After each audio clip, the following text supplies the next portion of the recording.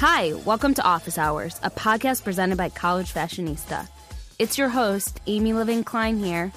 Today's guest, Lauren Gores, launched a skincare line, Summer Fridays, that flew off the shelves in minutes. I had the chance to talk to this newscaster, turned blogger, turned beauty guru, and learn more about her career. Lauren takes us on the journey, starting all the way back from her college days at Indiana University, my alma mater. In this episode, you will learn everything from face masks to college majors to the importance of networking.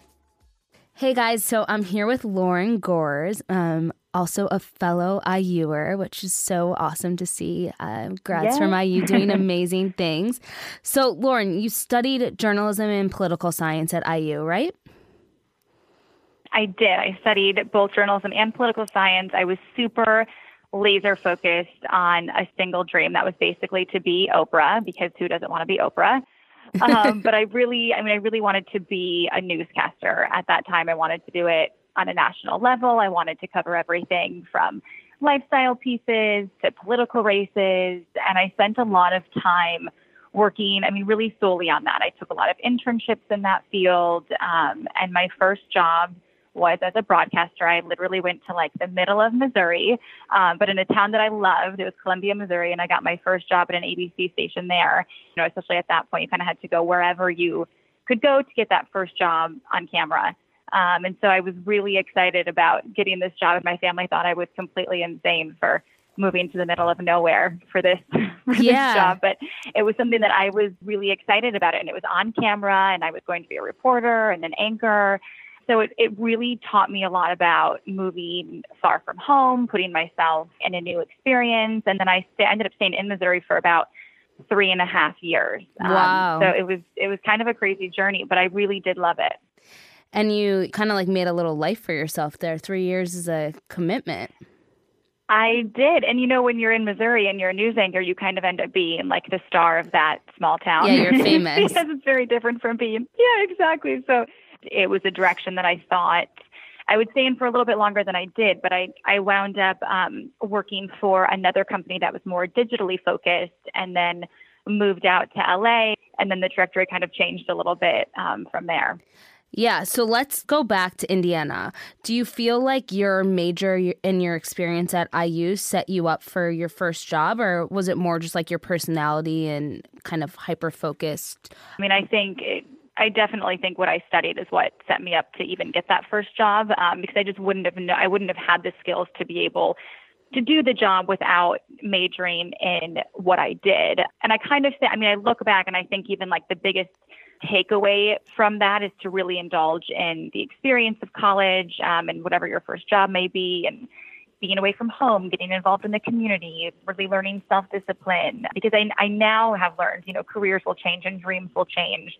But experiences, I think, are what fuel the biggest success. And if you're willing to be out of your comfort zone, I think you can kind of do anything. When I was in college, I definitely didn't have aspirations to be a blogger. That wasn't even a term yet, I don't think. Or no, it was, no, it wasn't. Very early on. No one was talking about it. So, yeah, I just never would have had that dream. And I definitely didn't think I'd have a skincare line, and I thought I wanted to cover something at the White House. You aren't necessarily thinking that you're quite going different. to, create something like a skincare line. So it's so different. And I think you have to really kind of accept that the process will change and your opportunities will change. And I'm sure that anyone who's in school right now could probably have a job that doesn't exist yet and that we don't know about. So I think that now that I look back, I think that's sort of the biggest takeaway is I'm really grateful that I was really involved and that I, really indulged in all of my experiences there. And I just really did everything 100%. And I think a lot of that still to this day has prepared me for what I've ended up going into.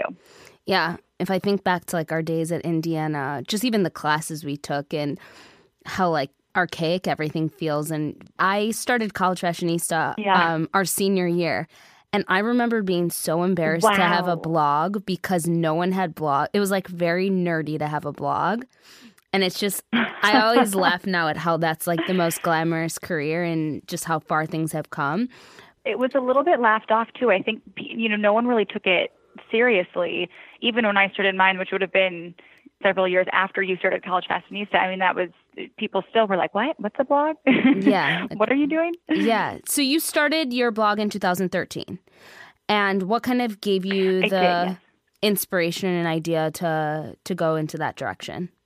I really loved to write. That was probably and still is, one of my biggest passions. And so I started to blog simply as an outlet to write. And I started kind of, writing inspirational things down and like career motivation and sort of some career advice. I was switching careers at the time. At that point, hadn't really covered a lot of fashion or beauty or lifestyle. It was just almost like a diary. And a lot of my friends first started reading it, and then they would share it with their friends. And you know how the internet works, and then things start spreading and more people kind of start to look toward it.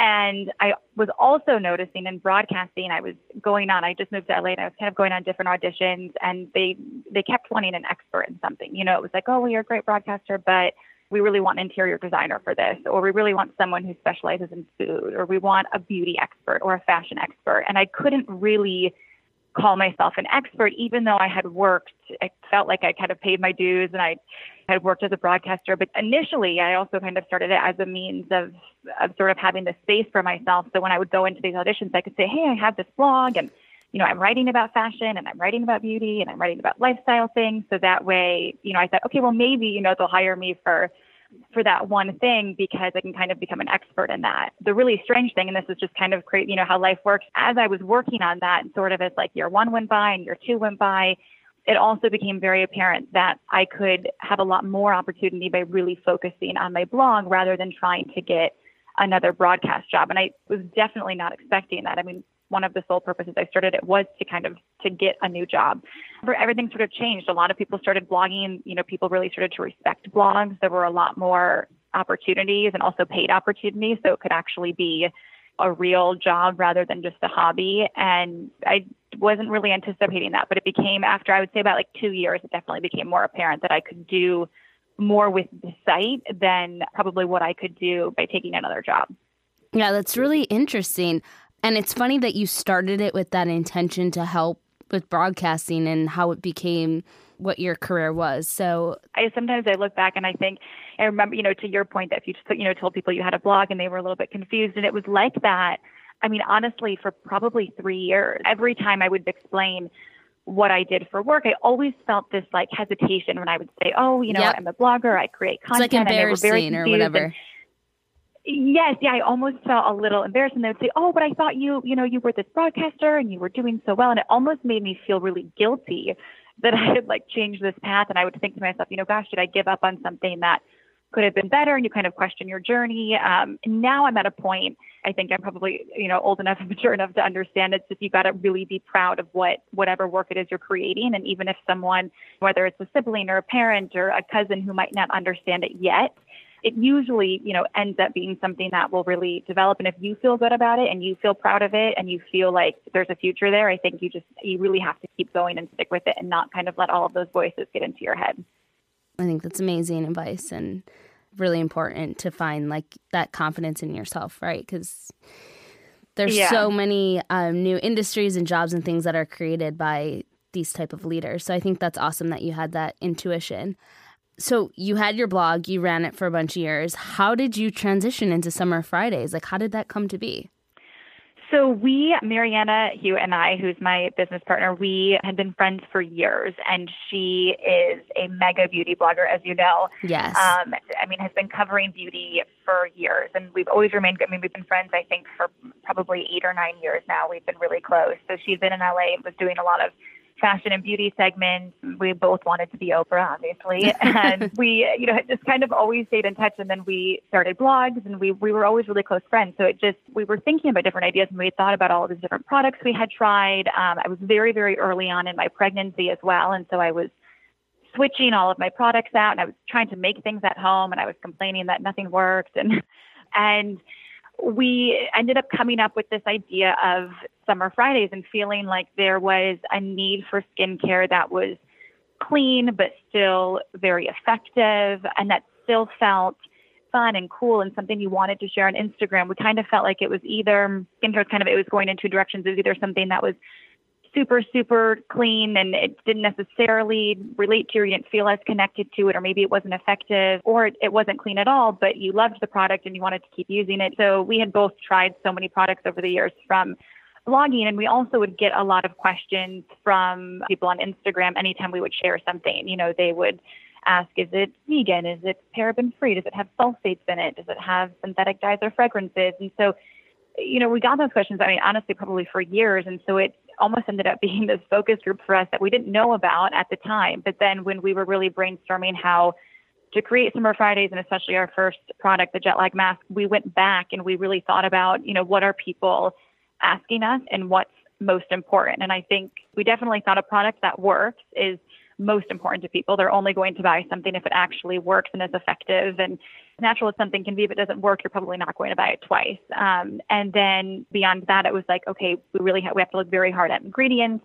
How did you even figure out how to create the product, the ingredients or the product itself and the packaging and the distribution? Did either of you have experience in that in the past, or was it just kind of trial and error? No, it was a lot of trial and error. And I always think too, I try not to overthink or over-research anything once I make a decision to do it, because sometimes that can be scary. Yes. If you Google for too many hours at night how to do something, sometimes you become almost too scared to do it. And so it was a little bit of ignorance is bliss. We did know what we wanted to create. We felt really confident about our idea, and we felt really positive about, how it could fit into the community and the community that we could build around it.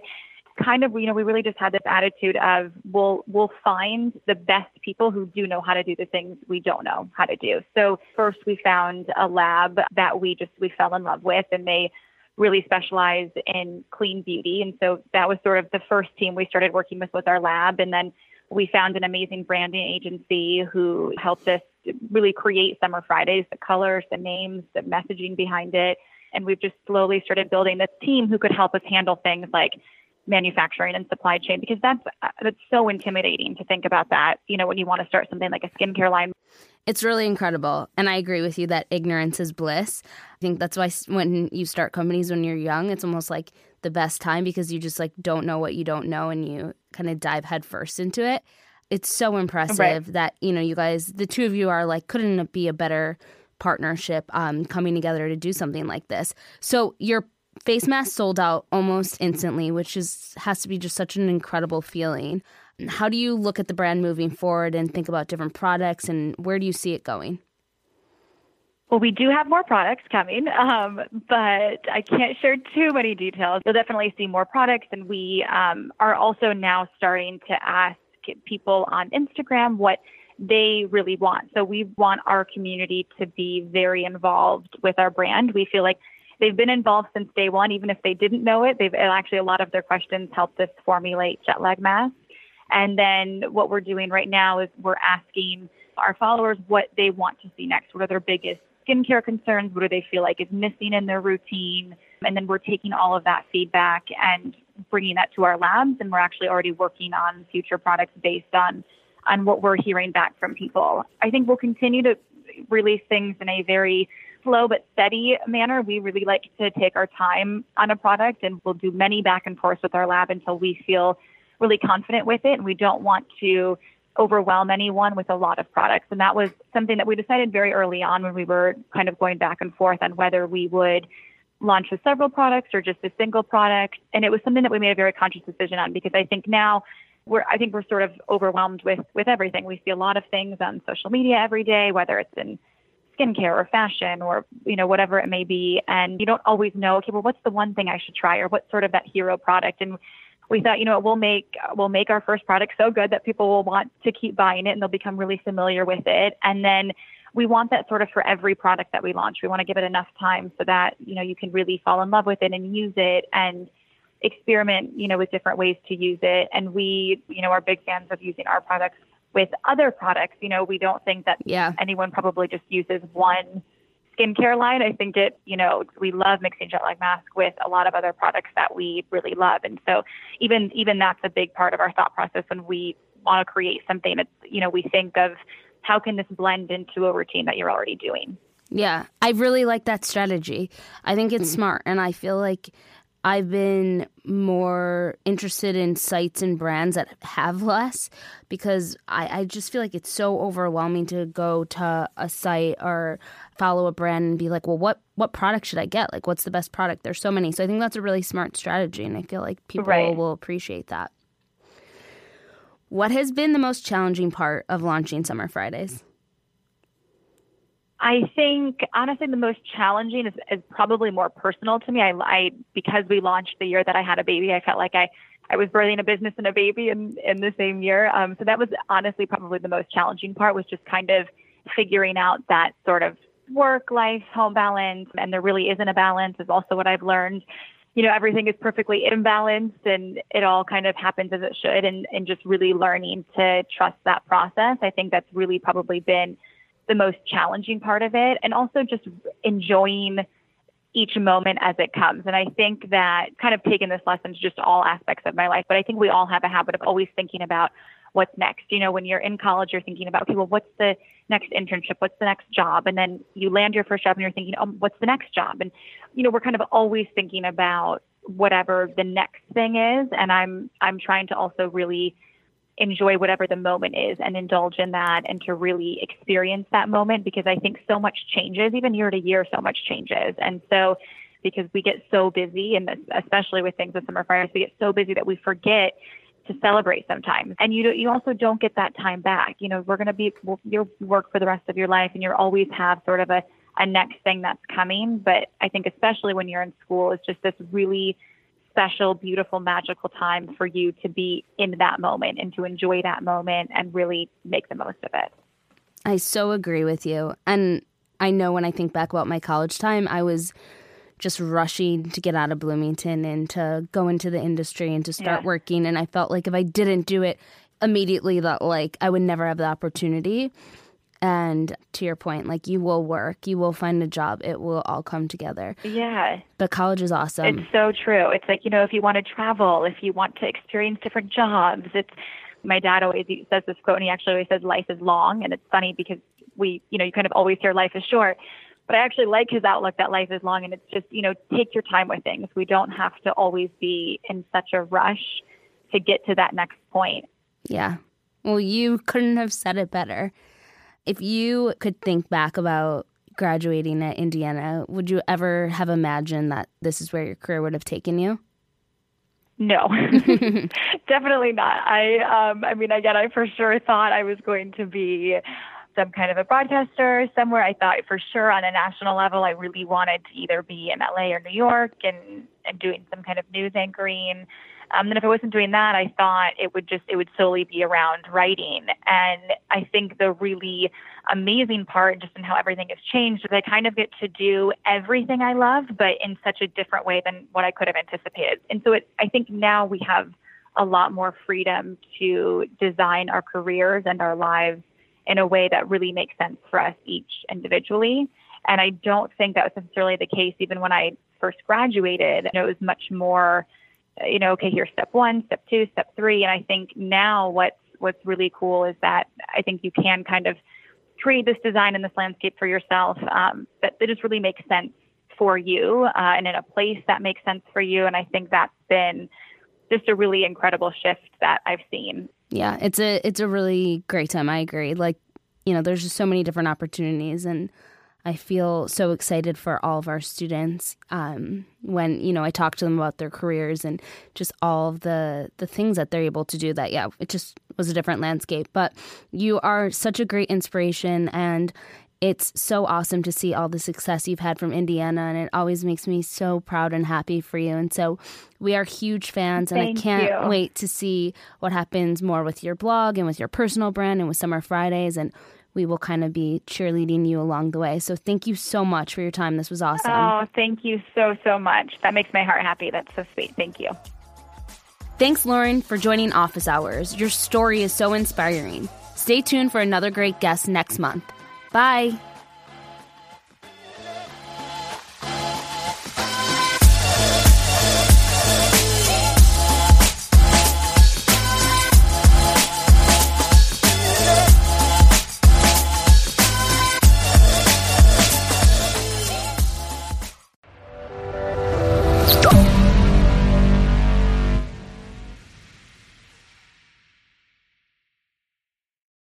As a roofer, you need accurate roof measurements, and you need them fast. GAF Quick Measure gives you single-family residence roof measurements in less than an hour. Learn more and order your first report today at gaf.com/quickmeasure. Welcome, everyone, to the show. Today, we are so honored to have Morgan Valkar, who is a graduate and an Associate Vice Provost of the Western Region and International Recruitment of one and only Lehigh University. Morgan is a key leader at Lehigh, where she executes and surpasses enrollment goals for the Western region of the U.S. and internationally for the university. She grew up in Las Vegas, Nevada, and is a first-gen college student as well. And she decided to go to the East Coast, to Lehigh University, where she got her bachelor's degree in social psychology, Asian studies, which led her to continue her studies in Chinese culture and Mandarin at Shanghai Jiao Tong University. She also is a college athlete for women's volleyball. She has done so much. And also, she is a new grad mentor for one of my favorite scholarship programs in the Bay Area, Students Rising Above. Welcome to the show, Morgan. Thank you. And thank you for the awesome introduction. I appreciate it. It's great to be here with you. Yeah, well, you did all the awesome stuff. I mean, tell me about what got you interested in Chinese culture. I know you've done a lot of internships in the UN, too. Yeah. So what initially got me interested probably was a little bit of my high school experience. I was surrounded by a lot of Asian culture in Las Vegas, and a lot of my friends were from various Asian countries. And when I got to college, I naturally sort of gravitated to wanting to learn more, and specifically wanting to learn Mandarin, which is something that a lot of my friends' parents would speak.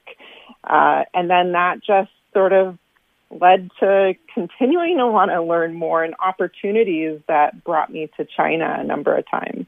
Well, your resume is impressive, but let's learn about some of this other fun stuff so our listeners can know the amazing Morgan that I know of. So what was one of the best experiences you had at Shanghai Jiao Tong University? Oh, one of the best experiences there, I think, was definitely doing language exchange with a lot of folks. So while I was there to learn Mandarin, a lot of people want to speak English with you there, which can sometimes make it difficult to learn. So you have to sort of arrange an agreement that, okay, we're going to do exchange. You know, I'm going to teach English and you help me with my Mandarin. And that just led to like a lot of fun excursions, new friendships. I just thoroughly enjoyed it. And all my classmates there were actually from all over the world, and some were college students and some were professionals working in various industries. So I just got to learn about so much, not just Chinese culture, but why other people were in China to learn Mandarin and to learn the culture as well. Well, that's a great plug for why everyone should do study abroad, no matter where you go for college. But while you were in college and maybe now, what's your favorite ice cream flavor? Oh, gosh. I would say cookies and cream. I like cooking creams and dough. Favorite superhero? Favorite superhero? I like Storm from X-Men. Ooh, very strong character. And what is one super power you want? Definitely to fly. And what is one superpower you do not want? Oh my God. I think if there was a superpower for being able to enhance your sense of smell, I probably wouldn't want that. You just made me think about my husband when he farts. Yeah, that's not a superpower I would want either. Good choice. And let's talk about a great experience that you had at Lehigh University since you did graduate from the campus. Yeah, so there's so many awesome experiences that I had there. It's hard to narrow it down to one, but I think earlier when you mentioned the United Nations and the opportunity that I had there, that wouldn't have been possible without Lehigh's partnership with the UN, which is super unique. And internships at the UN are incredibly hard to come by. And Lehigh set me up with that. And it was through two different professors who got to know me as an undergrad who found out about this internship and were like, Morgan would be a great fit. instantaneously wrote me recommendation letters, connected me to who I needed to be connected with. And next thing I know, I landed this role that not many people even know about or have access to, because you kind of have to have that network. And that really led to my future positions in international education, because when I was with the UN, I was actually helping the UN to connect universities throughout Asia and the Pacific region to the Millennium Development Goals and get them on board with that.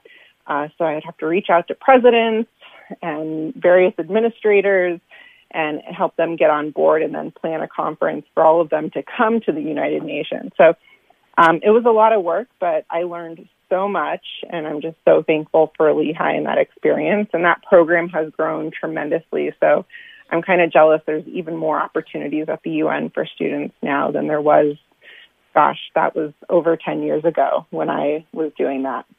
Well, I could just imagine all the great personal gossip you must have of these national leaders, which I know you're going to keep top secret because I know who you are. You're a true professional, but that's the first thing that pops in my mind. But I love that you talked about the networking opportunities, because a lot of times I'll have people, we have a great career center, but it's about that networking, connecting the students, grabbing them. I've always have students through the years who graduate from college, love their experience, but then they're asking me, their old high school, hey, can you help me find a job? Do you know it? And I'm like, oh boy, so, and even from students who graduate from Ivy League schools and stuff like that. So it's really about the, the purpose and the focus of the campus and university. So thank you so much for bringing that up.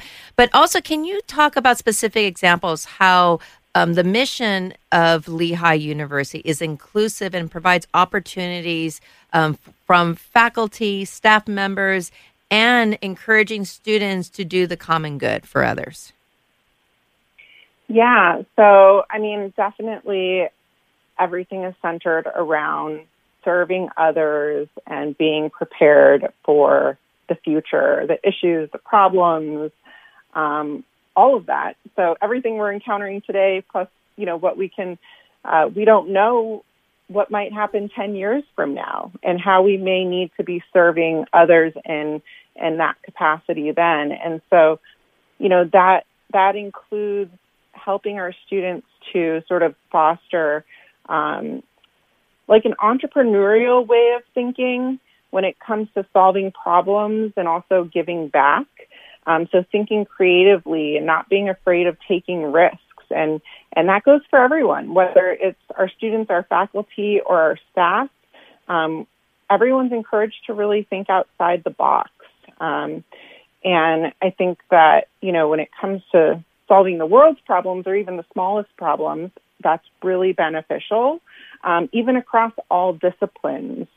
And then I think also collaboration is also really key, because we can only do so much as a single person.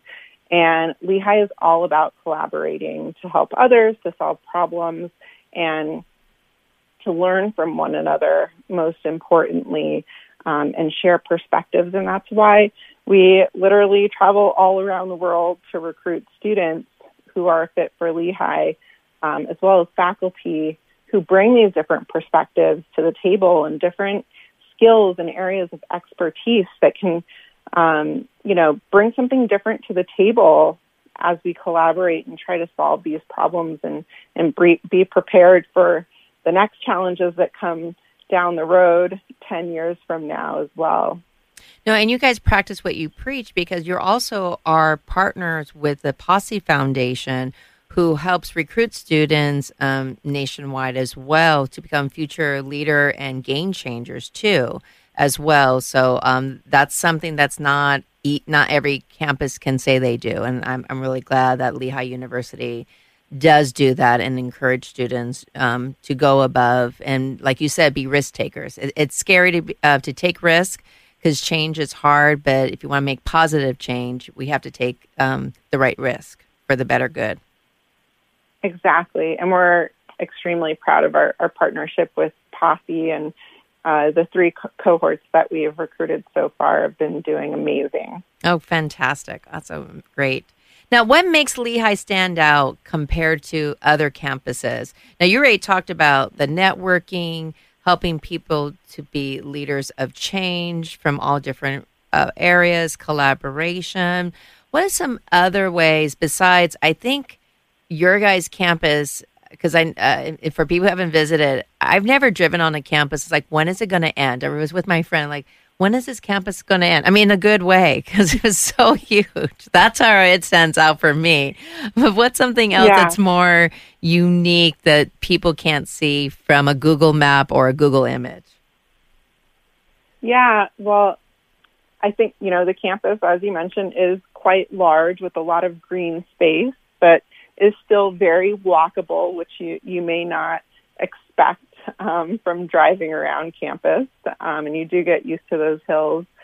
But what I would say, I think it probably has a lot to do with those different perspectives and the people on our campus that truly want to be there and really love Lehigh and are very enthusiastic about it.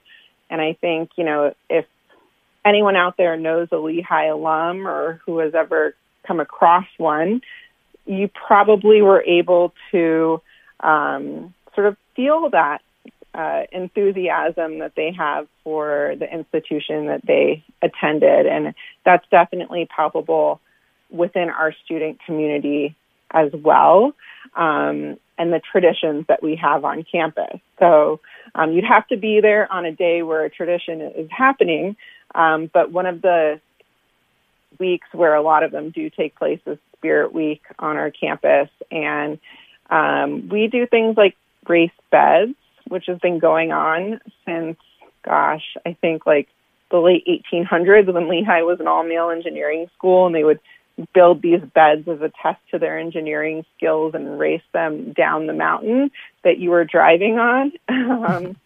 And we still do practice bed races, but now it's on a flat surface and the students have helmets and the beds are pre-assembled versus having the students assemble them prior to. But it's just fun stuff like that that's been going on for, over 100 years now, that's carried on and really kept the Lehigh spirit alive and continues to bring our community together every year. And that's just one example of that.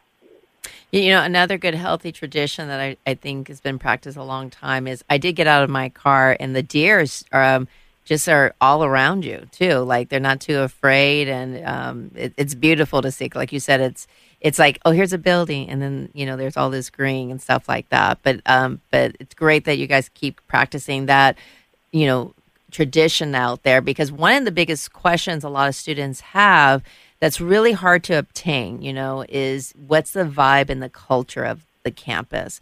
So can you speak about that vibe of, that social life? Because, just like a movie, if you look at a rating for Rotten Tomatoes, sometimes it doesn't rate the movie that well, and I know it's kind of hard because you guys work hard to be an eclectic campus, right? But if I'm there the first day of campus and everyone's settled in their dorms, what is some of the energy that I experience there and around town? Yeah, so I would say that on campus, students have a pretty robust social life. And, I think most of the time they're not necessarily like settled in their dorms all the time. You get yourself settled, but then you're actually spending most of the time outside of your dorm room on Lehigh's campus, because on any given day, there's 30 plus events going on that students have organized, that clubs and also various offices and the university have organized for students to take part in. So I think our students find that there's just not enough time in the day to take part in everything that they would like to. And then, we've got the Bethlehem community, which you literally step foot off of campus and you can walk to about 20 different restaurants, all different types of cuisines, art centers, galleries. So I would say Bethlehem is kind of artsy and funky, very focused on performing arts. We have a theater that hosts independent films, tons of indoor and outdoor concert venues. So festivals coming throughout the year. So you've got all of this stuff going on campus thanks to a really active and engaged student body. But then also the Bethlehem area, which is really like a hidden gem in the Lehigh Valley in Pennsylvania in general. And everything is within walking distance. So you've got so much at your fingertips. And I think that it's great that our students somehow find the time, and I know I did too, even playing a Division I sport, to be able to experience their community, which is Bethlehem, whether that's through the food or through the arts, but also find time to be involved in like 4 or 5 clubs and organizations and take on a leadership role within that and be someone who's also planning events for everyone else on campus. So I would say it's very inclusive because all of the things happening are open to everyone. So even when like a sorority or fraternity is organizing a community service event, that's open to the entire campus. It's, not specifically just for those involved in Greek life. So again, it just brings everyone together. And I would say you've got this really engaged, highly spirited vibe on our campus. No, I think I still remember the great restaurants around campus that I went to. But you guys are also close to the freeway, too, to go to some easy access to some major cities, correct? Yeah, so you can get to Philadelphia within an hour. You can get to New York City within an hour and a half. So, and then, you've got all the other great cities in the Northeast. D.C. is a little over 3 hours. You can get to Boston. And the train is a great way to get around. So, everything, I would say Boston is, maybe 5 hours depending on traffic. So, all these major cities up there are just super accessible to our students. No, it's a great opportunity for so many students. But there's other opportunities you guys do in the classroom. Can you give some examples of some projects that may happen in a variety of classrooms that could be some name dropper opportunities for a student to express on their resume? Yeah, so we've got, Lehigh's all about like a hands-on approach to learning, and we're a research institution. So that doesn't mean every student is doing research and nobody's required to do it, but it is something that all our professors are working on and students have access to at any time during their undergraduate career. But one of the things that I'll highlight is our Office of Creative Inquiry. And so through this office, we have our Mountaintop program. And it literally is at the top of the mountain. We have these massive maker spaces up there. They are the biggest maker spaces that I know of and that I've ever seen. There's some YouTube videos you can watch to actually just get a visual of the space. But up there you have students working on all sorts of projects. Some of them are for classes and are credit bearing, and some have no credit attached to them. And the idea is through these projects that students have, in most cases, generated themselves, have proposed and received the funding and resources for them to bring their own ideas to life. So utilizing what they've learned in the classroom, collaborating with students across various disciplines, they're working to solve a problem or to create a product, right? And with our resources and the funding, they're doing that in these massive maker spaces. And the idea is that, they'll take more responsibility for their work that way. In the cases where there's no grade attached to it, or even when there is one, they're not really afraid to fail because they're not being graded based on whether the project is a success or not, because it's all about taking risks.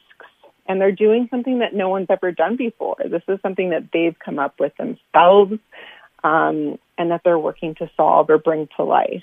And so the Mountaintop program, I think, is one of those things that really distinguishes Lehigh from other institutions and also allows our students across all disciplines that space to collaborate as well as to be entrepreneurial, regardless of what discipline that they're coming from. No, I think every campus needs a huge makerspace. I have yet to see students working in a makerspace center, and you should go on the YouTube if you don't know what a makerspace is, because high schools need it too, who don't have a smile on their hands, who are not engaging and dialoguing. It's beautiful you have that. And you also have something very unique. Usually I ask people about career centers, but your career center is kind of unique because don't you have two sites, one on campus and something very unique in San Francisco that I think is one of a kind, if I'm not mistaken. Yeah, so while we have our Center for Career and Professional Development on our campus, linked to that is our presence here on the West Coast, where we can actually work very closely with companies and engage industry in a way that folks on campus would not be able to do without being here. And so I'm just one of 5 staff members that we have in the Bay Area, and many of the staff work across various states on the West Coast, but we do emphasize the Bay Area because we see that there's a huge crossover in terms of what employers are looking for and the kinds of Lehigh students, or the Lehigh students and the skills and the personalities that they bring with them. There's a lot of great crossover there. And so, for instance, my colleague Wendy, who's our Director of Industry Engagement out here in the Bay Area, her job is to find industry to connect Lehigh with, for students to have funding to work on projects, do case studies with, to intern with during the summer or winter break, or even now we're doing semester-long internships that are for credit for our juniors and seniors with companies throughout the Bay Area, and then also jobs after graduation. So, we're all here to help make that transition easier for students who want to take advantage of the opportunities out here, or even just to learn more about the culture and, the Silicon Valley enterprise and the startup network out here that I think if you are solely going to school on the East Coast and that's where you've grown up as well, you probably haven't been exposed to that much at all. And so it's great for the students from the East Coast who could use the exposure, but also for those coming from this area, the West Coast, the Bay Area, who know they want to make their way back here at some point after college. So yeah, it's really unique, and I don't know other schools that have anything quite like this. No, I'm pretty old. I've been doing this since last century, so I don't know everything, but I've been exposed to a lot. No, I think it's so important. It's literally, it's about moving it forward and not staying that old lecture style. Here's your degree, use your own network. And I think that's important. And I would love some insight for current students there, prospective students, and your experience about the support systems that Lehigh give for first-gen students or any students who may feel marginalized. And then what about opportunities that students may get from Lehigh if they're applying for campus-specific scholarships or financial aid? Okay, yeah, definitely. So we've got a number of programs in place. I guess I'll start with prospective students who might be first in their family to go to college or underrepresented. So for starters, we have some programs that fly students to campus. So one of them would typically happen in October before students even apply to Lehigh or submit their application. And that program is called our Diversity Achievers Program. And so with that program, you would apply to it. If you are accepted into the program, we'll pay for you to fly to campus. You'll stay on campus for the weekend. I believe you're even there for a day where you're attending classes, and there's all sorts of activities. So you're living a few days in the life of a Lehigh student, getting to know the other students and our faculty and staff to help you in understanding what it might be like to be a student at Lehigh and the resources that exist for you there. Another similar program is our Diversity Life program, and that's for students after they've applied to Lehigh and have been admitted to the institution. And in that case, we are selecting admitted students and inviting them to the fly-in program. And it's the same kind of idea where you're experiencing what it's like to be a Lehigh student on our campus. And then in addition to that, once you become a Lehigh, even before you become a Lehigh student, you've got a program that sort of helps to bridge the gap before you get there in terms of understanding what to expect and being more prepared for the college experience. And this is something that was not around when I went to Lehigh that definitely would have been a game changer for me, because the first year or year and a half probably were really tough for me, coming from a big public school and going to a smaller private school, and just the different demographics and everything was so new to me. But through our Lehigh University Student Scholar Institute, which goes by Lucy, the students who participate in that are usually first-generation college students coming from a lower income background, diverse backgrounds, and they come through this program and they spend about a week on campus before actual orientation starts, where they're living in the dorms. They're getting to know each other, so you're getting to know other people who you know that you can relate to because of the similar backgrounds that you come from, and potentially will be facing some similar obstacles as you work to adjust to college life at a private school in Pennsylvania. And these students are coming from all over the place. But you get to know the faculty, the staff, all of the support resources that are there for you, the professors who will be teaching some of your key courses as a freshman, doing all sorts of team bonding and leadership work. And it's just a great opportunity for students to just get settled in and feel comfortable with each other, with their surroundings, and develop great relationships with faculty and staff before they hit the ground running with classes in the fall. With this program, these students actually participate in what's called Passport to Success, and this is out of our Office of International Affairs. So all of the students who don't already have a passport get a free passport, and we help them go through that process. And then not only that, but that includes a study abroad experience. So it's a short, week-long study abroad experience, but it's included in part of the program, and it's completely funded through the Passport to Success program. And we find that a lot of students who are coming from diverse backgrounds, first gen, tend to not do study abroad as much as other students do, because they assume things like they can't afford it, or it's a distraction, or it's just something that's not in their realm of possibility, when that's totally not true. And when we get these students on this program for their first study abroad experience with Passport to Success, we see them going abroad for a semester next time, or a full year, and applying for these national scholarships, like the Gilman Scholarship for students who are first-generation college students, to receive a scholarship to then study abroad again. So it just creates so many more opportunities for students. And I feel like I've been talking a lot, but there's so many offices on our campus: Multicultural Affairs Office, our Student Access and Success Office, Pride Center, Tutoring Center, the list goes on. Just all these free resources to students to access while they're at Lehigh that I think are really helpful for those of us who might need a little extra support, like I did when I went to Lehigh as the first in my entire family to go to college.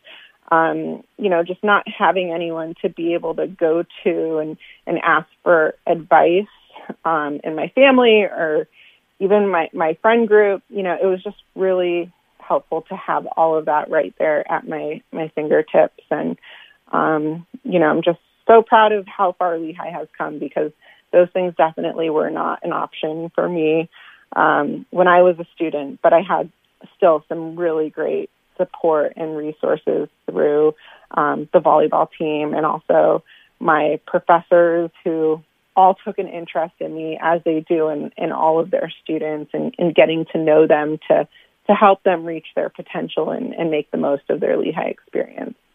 No, I can hear the pride in your voice, right? Like, and it sounds like through the years that the campus has, walked the talk, right? And where, sometimes people just do superficial stuff, but really putting that investment with students, not just them getting in there, but beyond. Because from one first gen to another first gen, it is dang hard.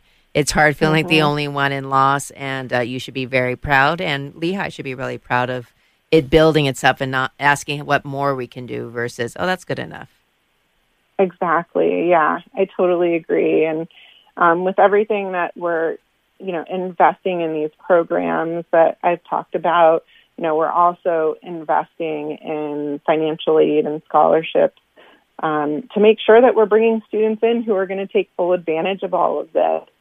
I hope that students are aware of the generous financial aid that Lehigh is able to provide. So, I would encourage you to really look beyond the price tag, which now is $70,000+ a year with tuition and room and board.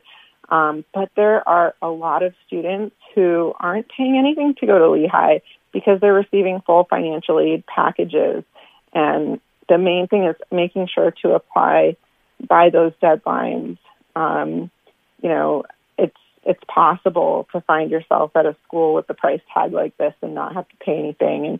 And that was my situation at Lehigh. I encourage you to look into their financial aid policies and what's available to you, and connect with the financial aid office as you have questions. Many of them are willing to, I know we're willing to, at Lehigh, our financial aid advisors walk parents or guardians through the paperwork. Even if they're not applying to Lehigh, we're happy to help walk them through the FAFSA, the CSS profile, and any other documents that might be required to make sure that they're getting everything in on time and that it's complete. No, your department is amazing, and Morgan is not lying. We have a previous podcast on financial, like how you can use net price calculator, so you could see the numbers and how it can reduce based on your needs. So look at it. It's so important. But so if the financial aid's there, what is the part that your campus is hoping to discover on students' applications, right? There's a lot of data, GPA, test scores, but it goes a lot more beyond that. What is Lehigh looking for? Even though you have a wide range of amazing majors on your campus, but what is give families and students an idea? What is something that your guys are hoping for to find? Yeah, and you're so right. It goes way beyond the transcript and any test scores. Most of the students who apply to Lehigh are sort of within that, profile range of SAT score and GPA. And so when that happens, you really have to look beyond that, because we have about 1,450 spots in the freshman class. So we really have to narrow it down. And, I'm really looking for those students who are authentically themselves, and that can come through in a number of ways in the application.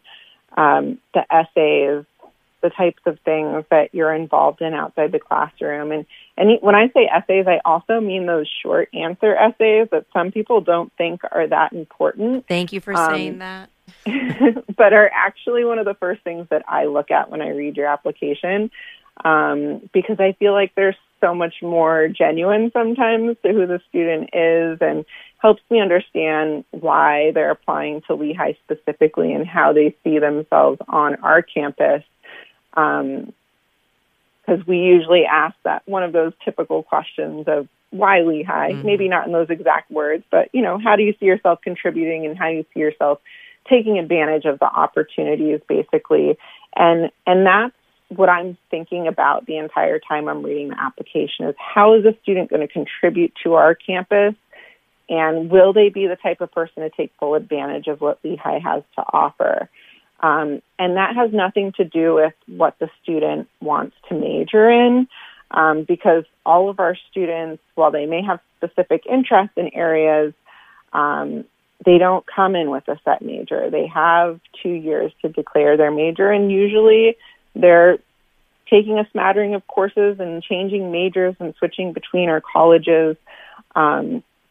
So it's really, thinking about how are they going to take advantage and contribute to our campus. And there's really no specific way.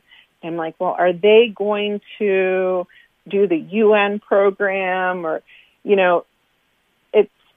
it's really, we want students who are going to take advantage of a lot of different things and maybe add something new to the campus community that doesn't already exist as well. So it could be a student who, I'm trying to think of brand new clubs that we've had on campus. But, I think creating something new for others to learn from is as important as taking advantage of something that already exists at Lehigh. And so I think those are the kinds of things that really stand out to me. But of course, we're looking for students who will be collaborative in and outside of the classroom, because those are the students that are really going to thrive, who are open to learning across disciplines, because again, you're really going to thrive at Lehigh because there's so many opportunities to be able to do that, as well as those that are going to feel maybe a little bit more comfortable with having dialogue with one another in a smaller setting in some cases. Yeah, because though your guys are a Division I and you do have a massive campus, your student body size is not that large, the way I described your campus earlier. And what is your biggest freshman class? So this year will be the largest. We're looking at a little over 1,400 students, whereas last year we had probably 100 less in the incoming freshman class. But we are looking to expand. So while right now Lehigh has a little over 5,000 undergraduate students, we're hoping to be at about 6,000 undergraduate students in the next 6 to 7 years. So that's a gradual increase each year with each incoming class. And then we're also able to hire 100 new faculty at the same time. Yay. So we'll be able to maintain that personalized experience, that 9-to-1 student to faculty ratio, and just be able to add more opportunities through the research and the expertise that those new professors bring to campus. And with each incoming class, we're able to also bring in more students from all over the world, the West Coast. So yeah, I think it's a benefit to Lehigh. But you're right, we're not huge, we're not small, but we're still considered medium-sized for a private school. But I'd say the opportunities available to students are that of definitely a much larger institution. No, you get a little bit of everything, to be honest, right? And then that intro psych or intro chem class, what is the size of one of those on campus? So usually in the first year taking those intro classes, you will have some lectures. So you're probably looking at like 80 to 100 students in one of those lecture classes. But then while you might meet twice a week for lecture, you also meet once a week for what we call recitation, which is where you have about 15 students that come together from the lecture to go over the material, to be able to ask questions and to talk more in depth about the material, which is hard to do when you're in a large lecture and there's just like not enough time for everyone to ask their questions. So once you get into like your sophomore year, the classes get smaller and smaller, and then on average you're looking at about 28 students in a class. Yeah, collaboration is so important. Well, one thing, Morgan, I work with Chris Delaney, who did a counselor fly-in one, and he always When someone's interested, wanted to learn about Lehigh, I make him my little promo. Like, tell me what's your favorite Lehigh, and he just jumps up and down about it, and you just kind of verify why over and over. If our listeners want to learn more about your campus online, whether it be on the web, social media, or other platforms, where should they go? Yeah, so I would say just head directly to www.lehigh.edu. And then from there, you can find our admissions website, and we are hosting live virtual information sessions every day, including Saturdays. We do take a break on Sunday, though, but sign up for one of those. We have virtual tours that are also live and hosted by current Lehigh students, so you can join those virtually. Lots of different panels that we're hosting with students and faculty. So I think right now, because so much has to be virtual, you actually have more opportunities at your fingertips to learn about institutions. And I think especially Lehigh, because we're doing something every day to help you learn as much as possible. And then if you want to reach out to me, I am the admissions counselor to students in Northern California. And my email address is M as in Mary, B as in boy, V as in Victor, 2 @lehigh.edu.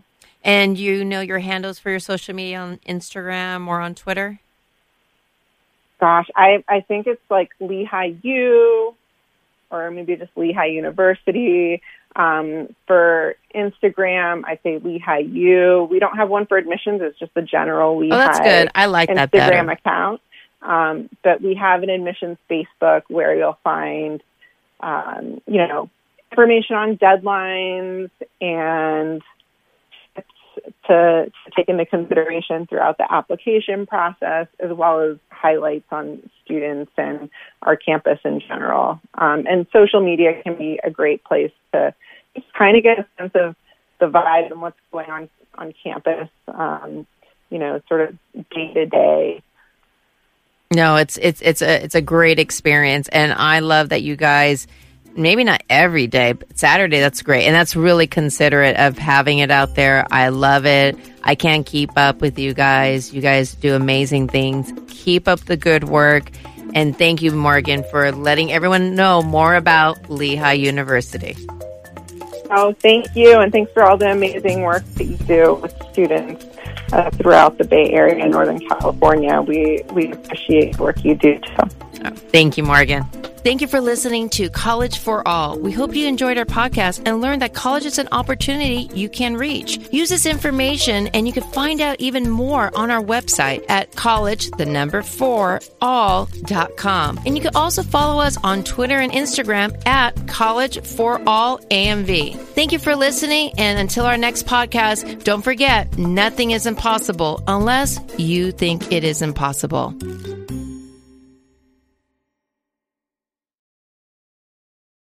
Get ready for the tastiest breakfast under the sun. New Jimmy Dean Casserole Bites.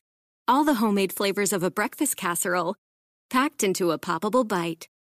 And you know something else? They taste good.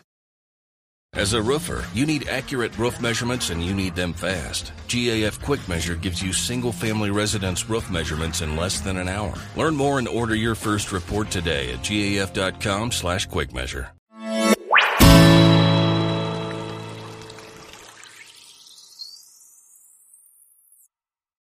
This is OPB. I'm Tiffany Kamhai.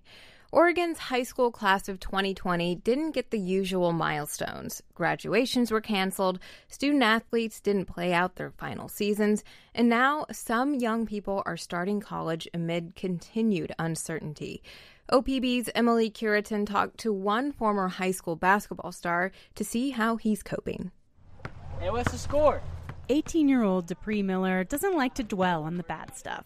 Just like my mom, my grandma, and grandpa always told me, not everything's about you. Just keep going on, keep moving. He played his last high school basketball game in March.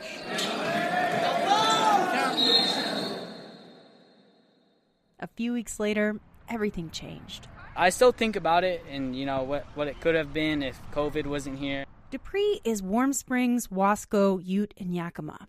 He grew up mostly on the Warm Springs Reservation in Central Oregon, where he says basketball is seriously competitive. You know, you got to get the ball, you got to score right away. You got to score.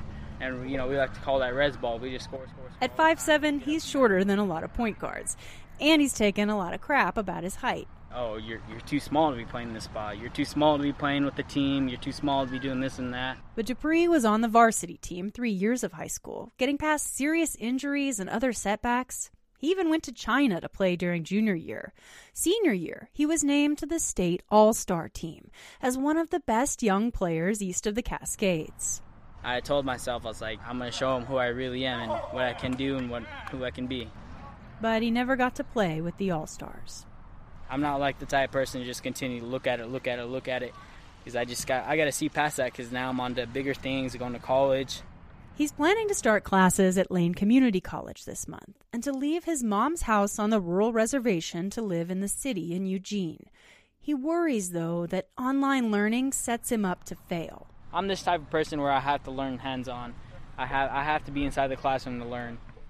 Lane Community College Executive Vice President Paul Jarrell says nearly all LCC's classes will be online this term. Students need to be aware that it's perfectly okay. In fact, it's expected and encouraged that you ask for help. He says the first step is contacting a school counselor for information about free tutoring, support groups, and other programs, and that keeping students like Dupree engaged isn't just about the college's bottom line. If I just sat back, or if we just sat back and said, well, you know, we don't really need the students, we don't have the resources, and whatever, that's a generation that's lost of humanity, right? I mean, and I know that sounds huge, but it is huge. What is it? As Dupree prepares for what comes next, his friends in Madras, they're getting ready to miss him. He's a little orb of light, full of energy. We all know that he's always making jokes, laughing. Tyreek Rodriguez is a childhood friend who graduated with Dupree. He's among a group of young guys who say after months of quarantine, they started playing basketball together again. Oh my gosh! Dupree says the risk is calculated. This is our only getaway from all the stuff, from all the COVID stuff, from all the arguing, from everything, and just get away. It's our getaway from everything around just the world. Because of the pandemic, LCC canceled almost all sports this semester, including basketball. Dupree's taking that in stride, too. Playing basketball isn't just about being on the court. You know, it teaches you a lot about, like, respect, communication, like communicating very well, you know, and friendships mainly. But if you ask his teammates, he's already a pro at that. It was close, huh? Yeah, it was a real close game. Emily Curitan, OPB Madras.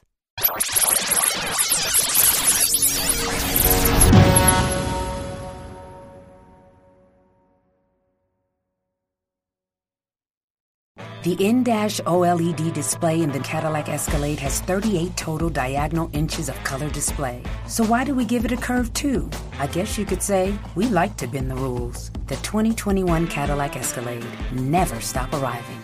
Hello once again, everybody, and thank you for joining me here on this Thursday, October 1st edition of ATS Radio. I am your host, Adam Burke. I'll be joined today by professional bettor and handicapper Brad Powers from BradPowersSports.com. It is already week 5 of the college football season. We'll talk about a lot of that and also a lot of week 4 in the NFL as we go along here. Over at ATS.io, lots of picks and predictions. We got NBA Finals coverage. We got bunch of stuff for this weekend in college football and the NFL. Still covering the Major League Baseball playoffs as well. I like to think that they end when my Indians get knocked out, but that's not really the way that it goes. We're still covering that over at the website, along with the top sportsbook promotions for this weekend across the United States. We got sportsbook reviews for all of the different operators that are out there. DraftKings, BetMGM, FanDuel, PointsBet, William Hill, all of them that are out there, Bet Rivers. We got all that coverage over at ATS.io for you to check out. And, of course, we're on 4 days a week here on ATS Radio. Mondays with Kyle Hunter. Tuesdays, myself doing the Bettors Box, and also Brian Blessing talking the NFL. Thursdays here with Brad Powers. And then on Fridays, my picks for the Circus Sports Million. I'll talk about those coming up on tomorrow's show. But before we get to that, we've got this Thursday edition of the podcast, and that's with with Brad Powers, professional handicapper from BradPowersSports.com. Brad, how's it going today, man? It's going well. How you doing on this fine Thursday? I've been better. Late night last night with the Indians game, just excruciating way to lose, which I guess I probably should have come to expect.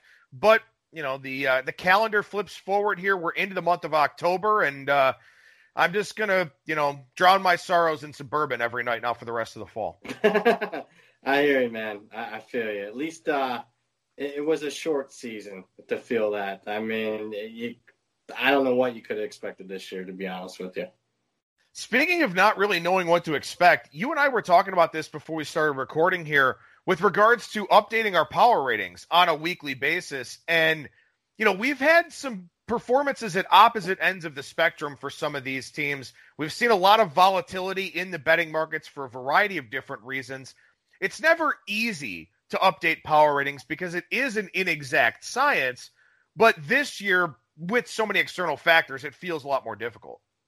Absolutely, a lot more difficult. And while to me it's still a starting off point as far as the handicap goes, typically, I put a lot more emphasis to my power ratings than what I have so far this college football season. If a line's off 3-4 points, I mean, of course, I'll start diving into finding out why it is that. But, in other instances where it's almost fire immediately, I'm not necessarily the case this year. I'm finding myself moving teams up 3, 4, 5 points one week, down 3, 4, 5 points the next week. I mean, a lot of teams like that. And it's just usually, obviously a lot of teams haven't played, 3, 4 games like we normally see this time of year. But usually by the time October rolls around, I'm not adjusting teams 2, 3, 4, 5 points after each and every game. Yeah, and that's one of the things that I've always noticed between you and I that are different with our sets of power ratings. And even though I trust my numbers to a degree, I'm always going to give you the benefit of the doubt as somebody who I feel like is very good, at power ratings, at making those adjustments, stuff like that. There will be games, even deeper into the season where I've got, 4, 5, 6 points difference, and you generally don't have more than maybe a game or two where you're more than 2.5 points off from the market. And, when you're 2.5 points off, you fire. When I'm 2.5 points off, I kind of wait and sort of see where the market winds up going. And I think that kind of speaks to what's happening this season, where I've had some games this week and last week where I've been several points off the market. The lines have generally moved in my direction, so I'm thankful for that. But it is weird to hear you say that you've had, maybe some games that are 4, 4.5, 5 points off. Even, I don't want to say this deep into the season because a lot of teams don't have a lot of data points, but still, it's tough to make those adjustments.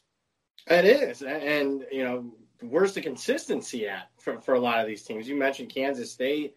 I mean, a team that even their head coach said, I don't even know if I could have fielded a team until Friday evening. And then you watch the game, and the first 40 minutes of the game basically plays out as expected. Oklahoma's up 3 touchdowns, laying 4 touchdowns, and then boom, bang, a few turnovers, and you get an outright upset. So inconsistency, and then you look at like a Virginia Tech team. Ravaged by COVID, couldn't practice, 20-some players out, including their starting quarterback, 4 assistant coaches out, including their defensive coordinator that's replacing a legend this year in Bud Foster. And yet, boom, bang, 10 minutes in the game at 17-0 Virginia Tech after the line moves 5, 6 points, and I'm on NC State, I'm feeling good. It's just, you just shrug your shoulders sometimes at what's going on right now. It is a challenge, and obviously these players have a lot of things to worry about. You're not getting that full college athletics experience this year because you're under a lot of strict protocols, and maybe that's having an impact on the players. Maybe not having to go to class in person at some of these schools having an impact. Coaching obviously having a significant impact across the board. It's tough because we've talked about this a lot week after week where if you've got value with your numbers relative to the market number, you want to play it because that's what you do to make money here in this business. But as you said, you start kind of second guessing yourself of why am I so far off from the market? What am I missing? Is there something that I haven't properly accounted for? And I think the one thing that we can rely on, we talked about several of these on Monday, is the box score study and looking at some of those misleading scores, looking for regression to the mean, trying to get out in front of some line moves that way. But even still, just the Jekyll and Hyde act for some of these teams is a challenge. Yeah, I mean, box scores are great. So normally I like playing on teams with turnover, the problems or from the previous game. Hey, that led into some misleading finals, and I usually find value betting on or against that team the following week. But in this year, I got to say, like Duke, a team, it turns it over 4 or 5 times one game, turns right around the next game and turns it over 7 times. Georgia Tech with a ton of turnovers each and every game. You think there's some value on them, and yet they consistently turn it over like that. That's something you normally don't see in a typical football season. Teams turning it over at a rate like that consistently week after week. So that was just another instance where, this year's a little bit unique, where I'm finding value in the box score. With those particular teams, I'm not, at least so far. Well, and that's the big question, and I've posed this question a few times here on the show, and I think, once again, this is another, prototypical week to do it, is, we expect things to improve. We expect teams to perform, to their expectations. But in this COVID year, and with so many things going on, a lot of kids missing practice for one reason or another, stuff like that, I think you do run into this question of how much improvement can we actually expect from one week to the next. And you and I have talked about this a lot already here this morning before we started recording. This Friday night game between Louisiana Tech and BYU, we echoed the same sentiments when we were talking before we started recording here that Kyle Hunter and I did on Monday. We have Louisiana Tech and Troy all power rated pretty evenly. Yep. This line is 10 points higher than the line was against Troy last week. And I understand La Tech, short week, going to altitude, stuff like that. Maybe that wasn't factored in enough last week with Troy, but it's not 10 points worth of factoring. But you've got a BYU team here that has looked the part, that has been very impressive, that people feel like they can trust. And this line is high. And I think this line does ultimately come down. But this line is high to you. This line is high to me. It was high to Kyle. I'm sure a lot of other people that do power ratings view this line as being too high, and it hasn't moved down yet. And I think that sort of speaks to maybe the hesitance, maybe the uncertainty that we have. Yep. But it's, that's just one game on the slate for this week, but it sort of encapsulates so much of what's going on. Absolutely. I have my own personal hesitancies, and, typically I'd be firing away Louisiana Tech bet after bet at plus 24 and even some 20.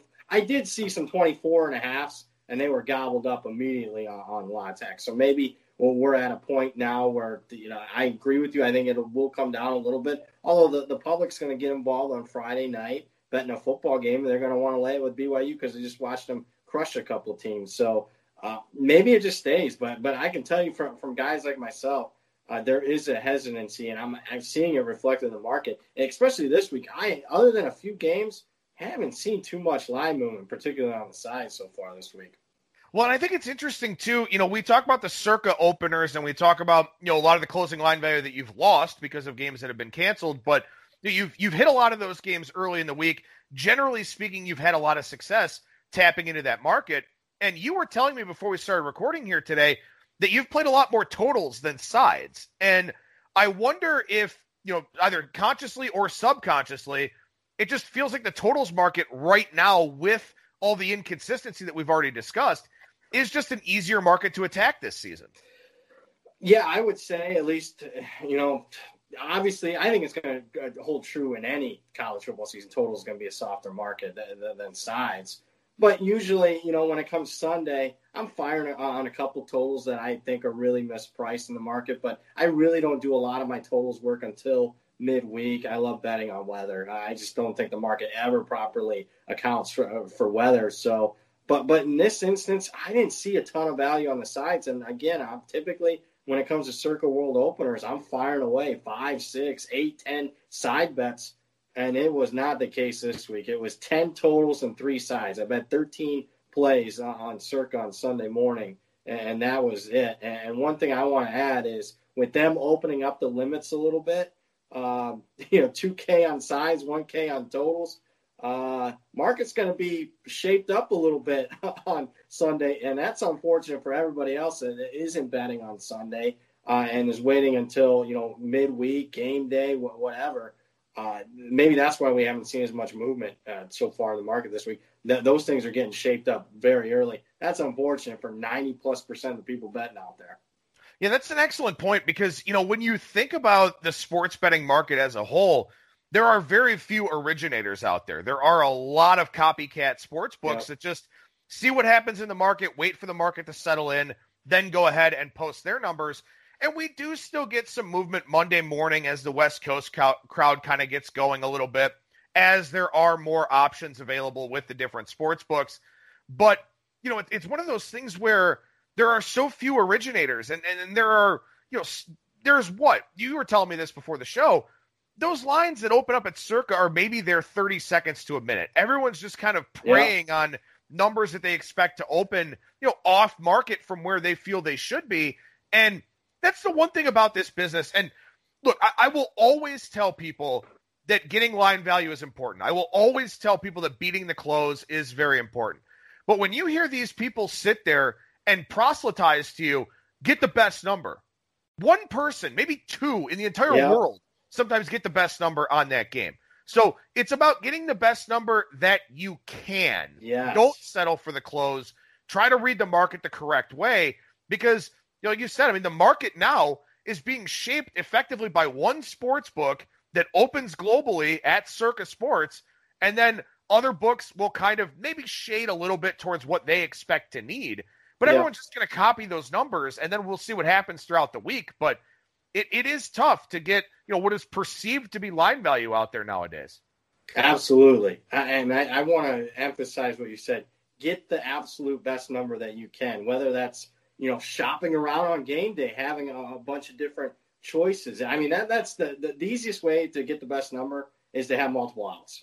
No matter if you're betting on Monday or you're betting on game day on Saturday or Sunday for college and the NFL, that's the best way to get the best number. But if you are able to bet earlier in the week, having multiple outs and understanding where the market is going to go, certainly I can give you out a bunch of picks. I can win a bunch one year, lose a bunch another year. But I think that is that is probably the strongest point I could ever make. And, getting the best number that you can and identifying and reading the market and having multiple outs.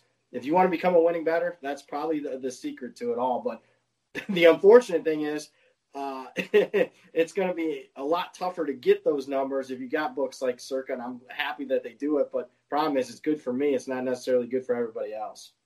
Yeah, but that is an excellent point, having multiple outs, and it is something that I talk about a lot over at ATS.io, and one of the reasons why we have all the sportsbook reviews of all the different places that are out there, half points matter.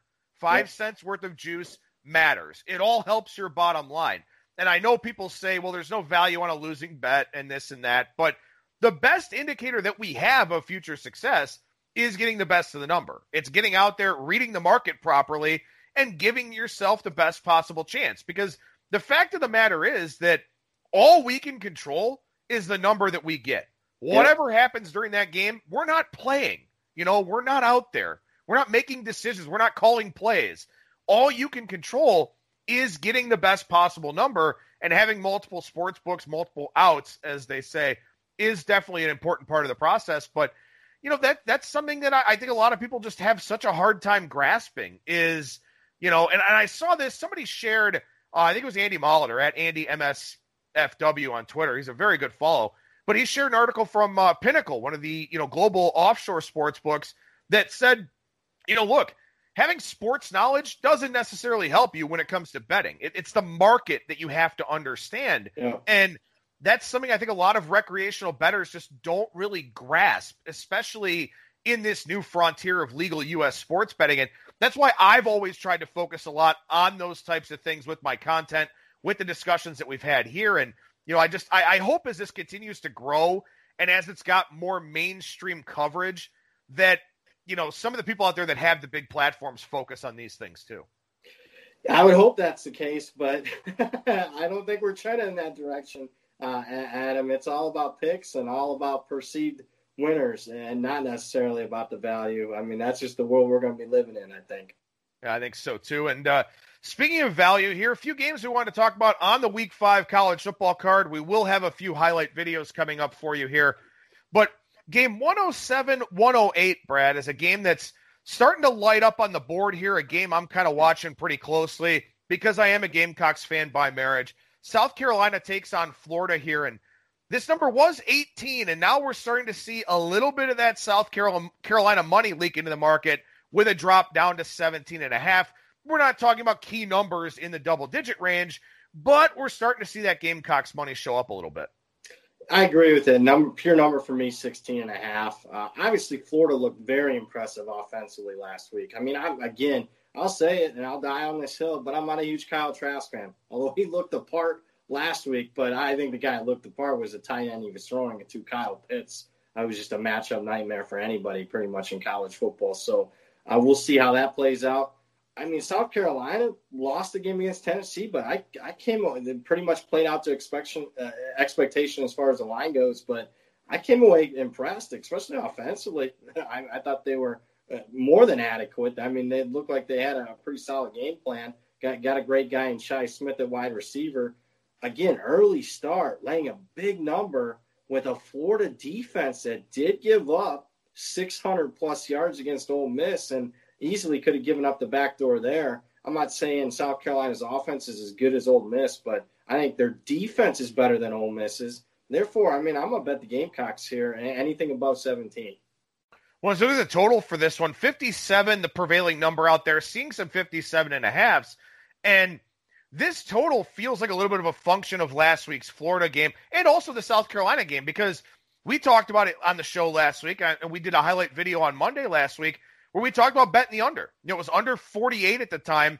Under came down to, 44.5 for that game, and it flew over the total, but it was one where there was a lot of under money, and the game went over. Florida and Ole Miss, tons of points, tons of yards in that one. 57.5 is probably a little bit high here for this total, but again, as we talked about in the open for today's show, there's so much inconsistency offensively, defensively. Maybe the tackling is just bad in college football right now, stuff like that. I'm not going to step in front of it, and it has gone up a little bit, but those are some overreactions you want to keep an eye on as we get more of these SEC data points. Absolutely. I thought the opener was low. I bet it. That was one of the circuit totals bets that I made was over. I think it's 53.5. I went over. I made the line 57. That's where it's at now as far as the totals goes. But I mean, so again, it's not an overreaction. It's just a good adjustment. I think it's just a good adjustment. I don't think it's an overreaction. I mean, overreaction would push it to 60. That would be the overreaction. Maybe we'll see that from the public. Oh, I mean, I just watched Florida put up, a game at 86 points, and boy, South Carolina and Tennessee was at 58. I mean, boy, do the math there. This total should be in the 60s. Bet over. I mean, that'll be the adjustment maybe on Saturday, but right now I think it's a proper adjustment at the current number. Did you notice anything tempo-wise with either team last week that, maybe they're playing a little bit faster? No, I didn't tempo-wise, but I thought both were pretty efficient offensively. That was a surprise for me, how efficient they were with limited practice time and everything that was going on. That was, especially South Carolina with a brand-new offensive coordinator and a different scheme, they looked awfully efficient to me, and it was nothing fluky, really, as far as them getting some yardage against a pretty good Tennessee defense. I guess the most shocking thing to me was how inept Florida's defense was, but maybe chalk it up to Ole Miss is going to be good offensively this year, and Lane Kiffin had a pretty good, solid game plan there. Let's stay in the SEC for a minute. Talk about game 115-116 here. Missouri takes on Tennessee. This one's gone up a little bit. Tennessee opened in the 10 range. They're now up to 12, 12.5, starting to pop, even a rogue 13 out there in the marketplace at some places. And these are always interesting games to me. We talked about this last week with regards to the Texans, where I wound up taking the Texans against Pittsburgh because I'm like, look, they played Baltimore and Kansas City. Like, Pittsburgh's a good team. Defensively, they're good, but this is a step down for Houston. They played a good first half. I got Bill O'Brien in the second half. Missouri played Alabama last week. Obviously, a very, very good team. Number 1 or number 2 in pretty much everybody's power ratings. Tennessee played a South Carolina team that I think a lot of people feel is kind of middle of the road. And they had a pick 6. They won that game by 4. As you said, kind of played to the expectation, at least from a side standpoint. Do you agree with this Tennessee line going up? I had it 10.5. So, I mean, 10, 11, fine with me. With it going up now, I don't. I'm not anxious to bet Tennessee. I certainly don't want a Tennessee ticket right now. If anything, if it goes to 13, I'd lean Missouri. And reason is specifically what I saw last week. And what I saw was no waving the white flag for Eli Drinkwitz. It was using all three of my timeouts on the final drive against Alabama, going down the field, getting that final score. I mean, that was competing for a whole 60 minutes here. And I thought both of their quarterbacks looked okay considering they're playing a top 5 defense in the country in Alabama. So I just like the fight that they showed last week. So, I don't understand the move here towards Tennessee. That's an excellent point about Drinkwitz and about, playing it out. And especially, too, in a game where, I mean, look, these kids aren't idiots. I'm sure they say all the right things before games, but, you're probably not beating Alabama. You're probably not beating Alabama, especially in the season opener. But using timeouts, playing it out, I think that sends a really positive message to your team, especially as a first-year head coach. So while all of us think Tennessee will be better this year because Jeremy Pruitt's done a fantastic job recruiting there, they started to put something together at the end of last season, I think that, this may be a spot where there could come a point, and it's probably Saturday, morning with an early kickoff here in Knoxville, that maybe Missouri is the value side. And, those are sometimes the tough bets that you have to take instead of, going with that wisdom of crowds mentality. Absolutely. What I did take, this is another over, I bet. I thought too low opener at Circa was like 44, went over. Again, I thought both offenses overachieved. And again, there was one fluky score, and you mentioned Tennessee, South Carolina. But again, the Missouri fighting, clawing, and scratching until the bitter end. I thought 44 was too low for an opener. I mean, they're treating some of these SEC games like it's back in 2005 and not 2020. All right, we'll step away from the SEC here for a second. We will come back for a couple of highlight videos here. But I do want to get your thoughts on game 123, 124, Oklahoma and Iowa State. Again, another game we talked about on Monday, but one of the things I like to do for any of the new ATS radio listeners out there that didn't transition over from where we were at Bang the Book, I really like to crowdsource opinions and get different thoughts on some of the games, specifically the games that are kind of the marquee matchups here. Oklahoma 7 market wide, total 63, anywhere from 62.5 to 63.5 for this one. Iowa State, one really ugly data point against Louisiana. Did come away with the win last week against TCU, but it was kind of a game that was sort of all over the place. Oklahoma, I mean, look, maybe Kansas State is just their kryptonite for one reason or another. Maybe. I mean, I chalked it up more fluke things would happen in the final 20 minutes of the game. First 40 minutes of the game, played to expectation. Oklahoma's up 35-14. I mean, I'm not even watching the game. I'm watching other things that are more pertinent to my personal betting and also more competitive. And then boom, bang, went within 15, 20 minutes times. I mean, I moved my main TV over to that game, and it was all about turnovers, block punts. I mean, Kansas State certainly in the final 4 possessions looked like the better team, but I'm not going to overreact to that when Oklahoma just had some bad turnovers with a young quarterback. To me, the pure power rating is close to the number. I just think Spot says Oklahoma here off a loss, and I tweeted this out earlier in the week. Oklahoma in the regular season hasn't lost back-to-back games since 1999. Bob Stoops' first season, 1999, last time Oklahoma lost back-to-back. I know we're dealing with a 7-point spread here, but 34-0 straight up, and also against the spread 23-10-1, covering by nearly double digits per game. I just think it's a good spot for Oklahoma here. I mean, if they close that game out, don't have a couple turnovers against Kansas State, even if they win the game by 14, don't even cover a 4-touchdown spread, this line's close to 10. Overreaction, Oklahoma's a play for me. My line is 10 on the game. So I agree with everything that you're saying there. And that's the thing. Oklahoma was -4 in turnover margin. I mean, Kansas State had 10 first downs and scored 38 points. That just doesn't happen. That's why box score study can be pretty important here. And I'm not saying that this line move is necessarily, an overreaction to Oklahoma losing or people ignoring the box score or something like that.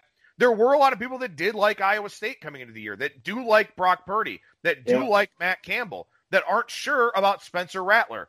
But to me, I think Oklahoma is the play here. And, I had other things going on. I didn't catch the 6.5s that were out there. I hope one comes back. I don't know if it will, but I do like Oklahoma in this spot for sure.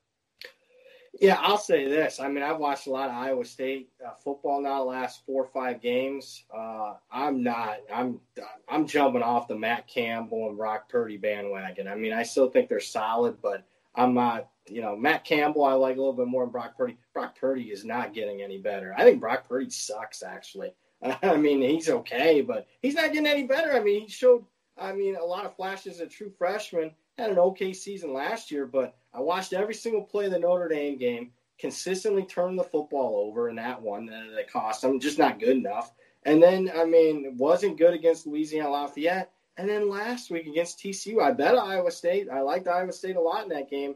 Had one of the worst interceptions, pick sixes in the history of college football. You shouldn't be making that throw as a 3-year starter. He even admitted it.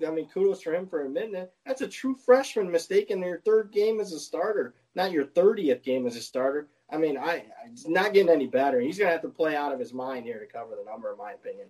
Well, and that's the thing about playing Big 12 football is that, look, Iowa State's got a good defense. They regularly have one of the best defenses in this conference, but this is an offense-first conference. So at some point, you got to get offense. And at some point, your quarterback has to develop for you.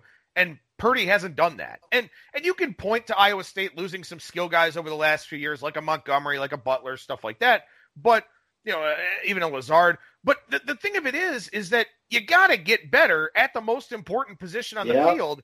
And Iowa State hasn't done that. And there's only so much you can ask of a defense in these conferences where defense isn't really played because everybody loads up on offense. And I think that's the spot that Iowa State's kind of in right now. Yeah, he's not getting any better. And look, he's lost some guys at wide receiver. I'll admit to that, but he's got a stud at running back in Breece Hall. He's got a bunch of tight ends. Got Charlie Kohler back last week against TCU. He's one of the better tight ends in the entire country. There's enough there for him to not look as bad as he has the first couple games of the season.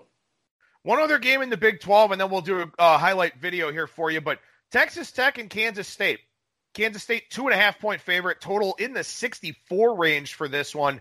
And I want to get your thoughts on something specific here, because one of the things that, I've talked about, but as I've gotten older and matured as a handicapper and all of that, I sort of wonder how much this stuff actually matters. Kansas State is in your prototypical letdown spot. They just beat Oklahoma. They won a game they weren't supposed to win, +4 in turnover margin, as we've already discussed. Big fourth quarter comeback, all of that. They're in a letdown spot. Texas Tech blows a huge lead to Texas in just epically bad fashion, loses in overtime. So now you wonder about their mindset going into Manhattan for this game. So you've got some spots in play here. How much of your handicap is predicated on these spots, and how much of it is just looking at Team A versus Team B, and also your power ratings, and determining your pick, or if you're staying off the game because of that? Yeah, great question. And obviously that is a spot here for both teams. Texas Tech could be a letdown because they blew a game that they absolutely could have had last week in Kansas State. Obviously, one of the biggest upsets we'll see in college football all season, I'm guessing. But I queried it, because it's the first thing that came to my mind, and I don't have the exact numbers in front of me, but it was nothing significant. How did teams do after pulling, 3 touchdown plus outright upsets? How do they do the next week? And again, it was close to 50%. Otherwise, I would have put it in my newsletter and wrote it up specifically. Didn't see that any significance there. Pure power rating for me is 4 on this game. I'd lean Kansas State. I think they're very well coached. Texas Tech's kind of more up and down as far as I'm concerned. I actually trust more Kansas State and their style of play to be more, ready, even, I should say. Prepared. Ready. Yeah. So nothing that I bet, but I would certainly, again, just pure power ratings, because I think both teams, there's some questions about their motivation. I would lean towards the Wildcats. The Chris Kleiman versus Matt Wells thing is a pretty good conversation, too. You sort of wonder about these coaches that move up from the group of 5 level where, look, Utah State had some very, very good quarterbacks. They had some very good players for that conference. Here at Texas Tech, you're probably, 7th or 8th on the pecking order relative to the other teams in the conference. So, that's something, that's an adjustment period for a lot of these coaches. And Chris Kleiman, obviously he's got exceptional talent there at North Dakota State, but he's gone to Kansas State and done what he's supposed to do, and it's worked out really well for him. Yeah, I mean, won 8 games last year. I thought he overachieved a year ago, and the fact of the matter is beating Oklahoma 2 years in a row, that's a pretty good feather in your cap. And I thought he inherited a worse situation as far as expectations, having to replace a legend like Bill Snyder, a Hall of Famer, one of the best, in my opinion, coaches in the history of college football, than Matt Wells inheriting a losing program where the expectations probably weren't as high coming off of Kingsbury. And it just hasn't been overly a great look, at least so far here through 14 games.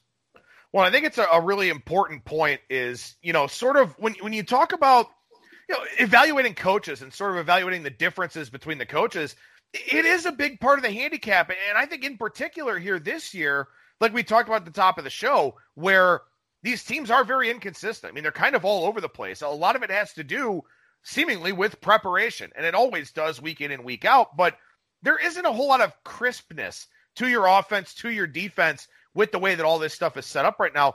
A lot of it is based on preparation, and maybe this is the kind of year. And I'm not going to say that Kleiman's better than Lincoln Riley or anything like that. Maybe eventually he could be. I don't know if he is right now.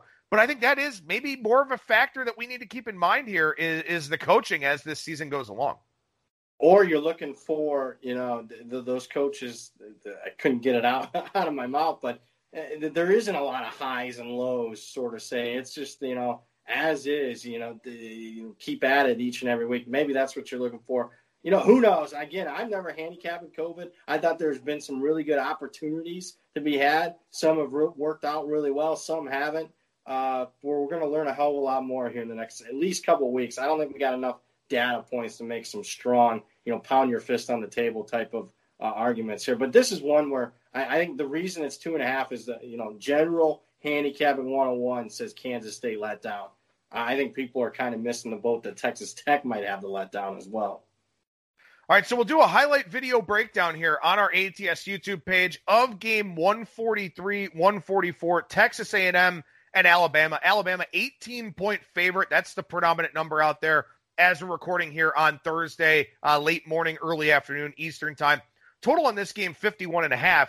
And I encourage everyone to listen to the full editions of ATS Radio because this game is a good segue of what we just talked about, handicapping coaching. Handicapping the differences between the coaches. And I think when you look at Texas A&M, and I saw this criticism a lot last week, a lot of people like the personnel for Texas A&M in College Station. They like what they're building in terms of the roster. They don't like how Jimbo Fisher is maximizing it. And you better maximize your talent when you take on Alabama. Yeah, you do. And look, I was also part of that, pro Texas A&M, at least prior to everything that's gone on as far as COVID. But if I were to circle what's your dark horse national title contender, it would have been Texas A&M. The problem is not only what happened in the game against Vanderbilt last week, which I thought was a horrific look and is being overlooked a little bit in the national media because LSU lost and Oklahoma lost. I mean, to me, the more stunning result would have been A&M losing that game to Vanderbilt. But the team just didn't have a lot of juice in that opener. Maybe some of it was expected because Alabama's on deck, or maybe because, and this is my biggest concern with A&M right now, is they lost 4 key projected starters, including their leading receiver, one of their best tacklers, a linebacker in the middle, just opted out. And among a lot of these contending teams in college football, if you look at the top 10, 15 contending teams, there weren't a lot of opt-outs. I mean, certainly there was in the Pac-12 and those schools where the teams weren't going to play this season. That's understandable. But if you look at the contenders in the SEC, the ACC and whatnot, not a lot of opt-outs. A&M had some opt-outs. To me, what's going on in that program? A team that's expected to at least make a run for it this year, and they're opting out, that's not a good look. And what also isn't a good look here, Adam, is former Nick Saban assistants against Nick Saban. Nick Saban's never lost against a former assistant. He's 19-0. Yeah, and he's probably not going to lose this week, certainly as the line would imply. The thing for Texas A&M is this, and this has been a problem for Jimbo Fisher dating back to Florida State, and it was one of the things that really helped lead, I would say, to Florida State's I'm going to call it a demise. As a national power program, the offensive line play has not been good. Yep. It has not been good under Jimbo Fisher, regardless of which team he's been coaching for the last several years. And again, if there is one thing that you can ill afford to have against Alabama, it's a bad offensive line, because they will eat you alive. So my power ratings on this game are actually a little bit lower than what the market has. I think there could be a slight overreaction to A&M's performance against Vanderbilt, maybe trying not to show anything, stuff like that. But the reason why power ratings can't be a be-all, end-all, despite how much we talk about them here, is that the matchup still matters. And the matchup for A&M here in this game does not look good. It's that simple to me.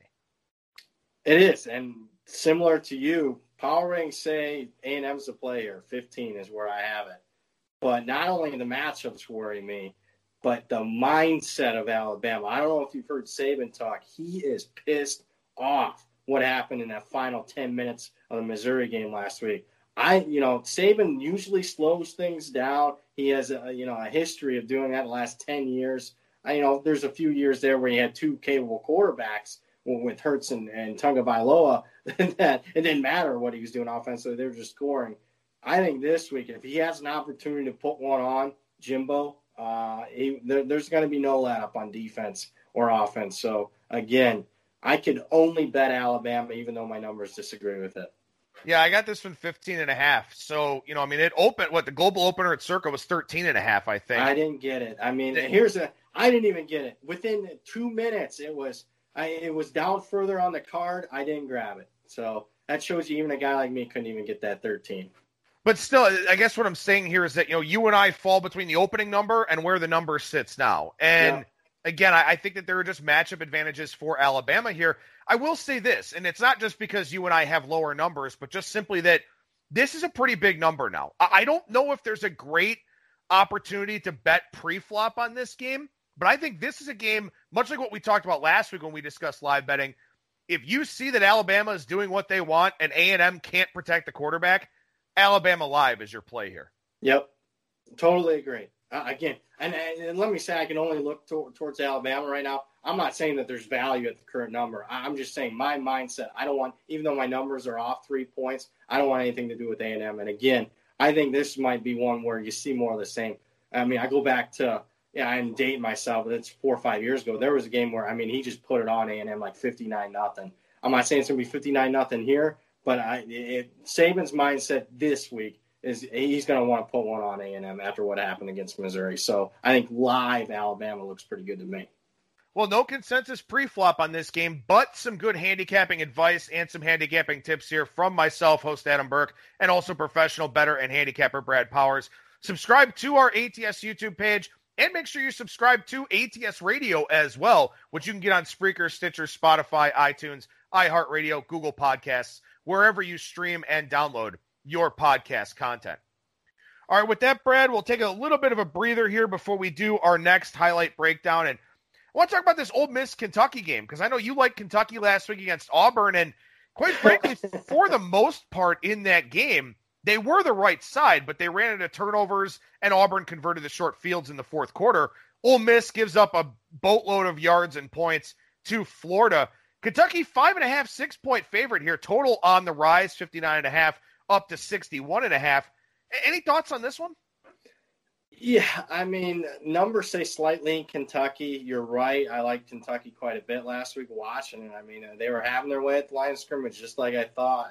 And turnovers are, that is the statistic. You can give me anything, first downs, yards, rushing, anything. Give me the turnovers. And when you're -3 and you consider that, all turnovers are not actually created equal, you talk about how impactful they were. 2 of the turnovers were inside the Auburn red zone, including the interception, whatever happened at the end of the half there, which was a total, just discombobulation. I honestly expected some SEC officials to get fired after what happened at the end of the first half in the Kentucky-Auburn game.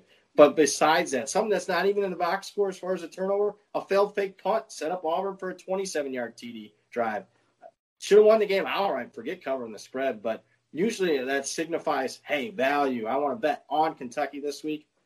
I'm not that anxious. I liked what I saw with Ole Miss. I thought Matt Corral, their quarterback, looked very capable for Ole Miss. I know a lot of people, including myself, like Plumlee, who looks like he's the backup now, but Corral looked like he fit in that Lane Kiffin offense really well. He is mobile still, but throwing for nearly 400 yards, I didn't see much value here. If it went to 7, I'd actually bet Ole Miss. All right, we got another highlight video breakdown for you here. Another game from the SEC on this edition of ATS Radio. Take a look at game 153-154, Auburn and Georgia. 6.5, the prevailing number market-wide. Total of 45 on this game, which I know the Circa opener was very, very low on the Auburn and Georgia game. I know a lot of people jumped on that one, piggybacked that number up quite a bit. But let's start with the side here for this game. Georgia, again, 6.5-point favorite. Auburn, you had some questions about them last week. Do you have those same questions this week going to Athens? I do have the same questions.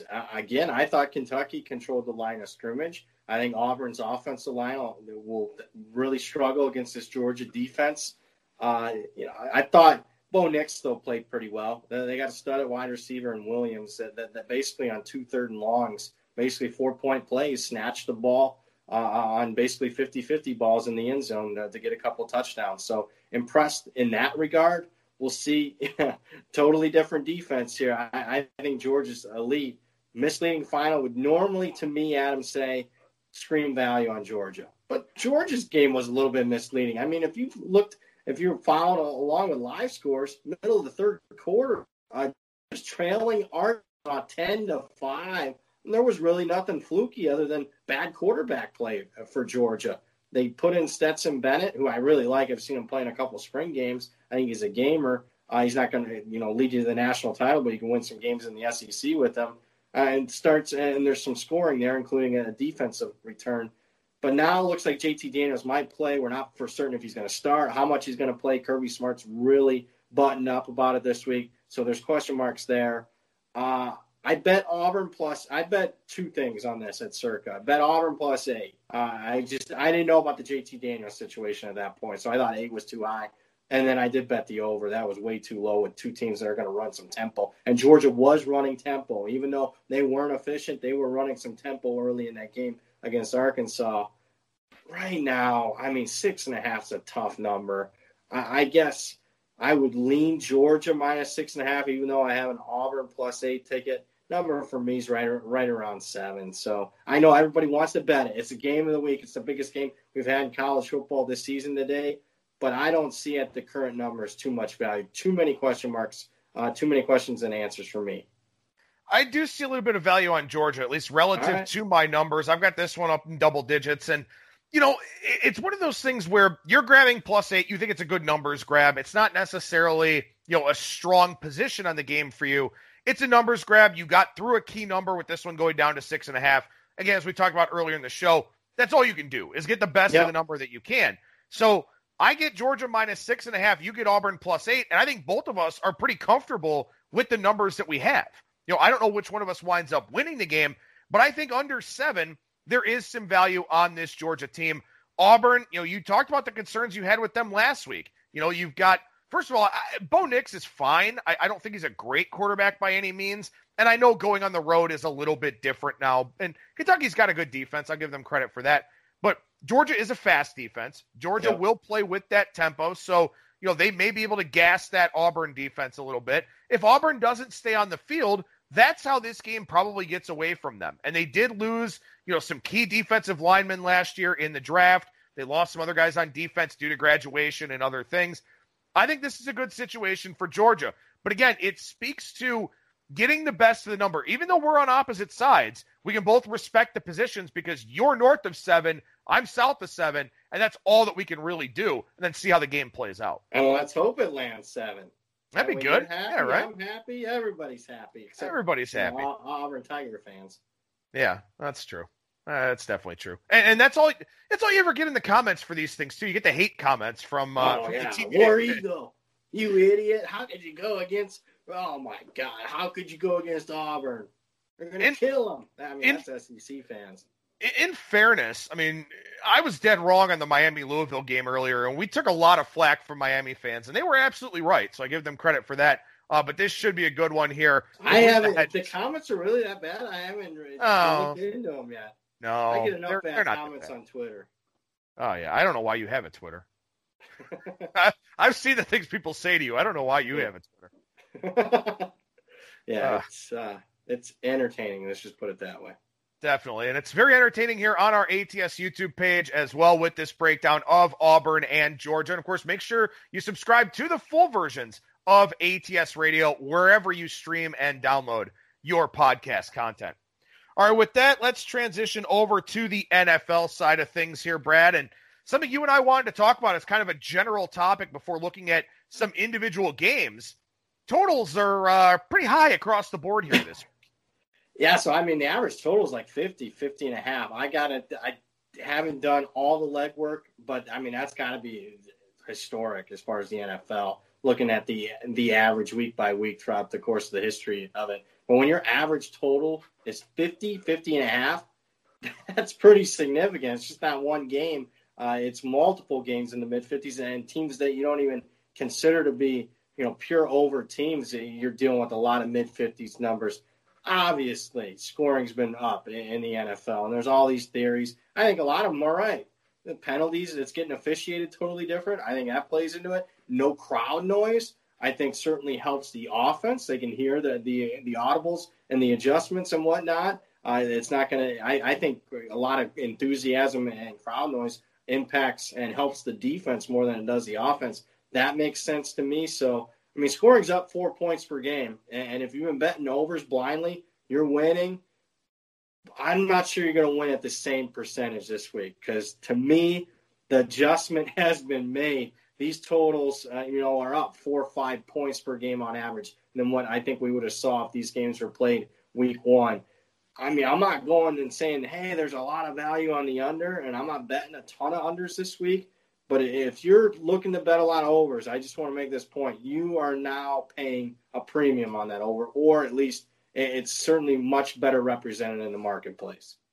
Well, another good point from Kyle Hunter on Monday was he mentioned that the pace, the tempo in the NFL has gotten a good bit quicker for this season, too. Teams are moving a little bit faster here this year, and I can't really confirm this, and maybe this is something I should have looked up before I say this because, there's nothing quite like being wrong in front of several thousand people. But the thing I was kind of thinking about is that maybe I wonder if third down to go yardage is a little bit lower this year too, because it feels like we're getting a lot more usage in the passing game with running backs and tight ends and these shorter passing routes. A lot of the college offensive hallmarks making their way to the NFL now because a lot of quarterbacks can complete those throws.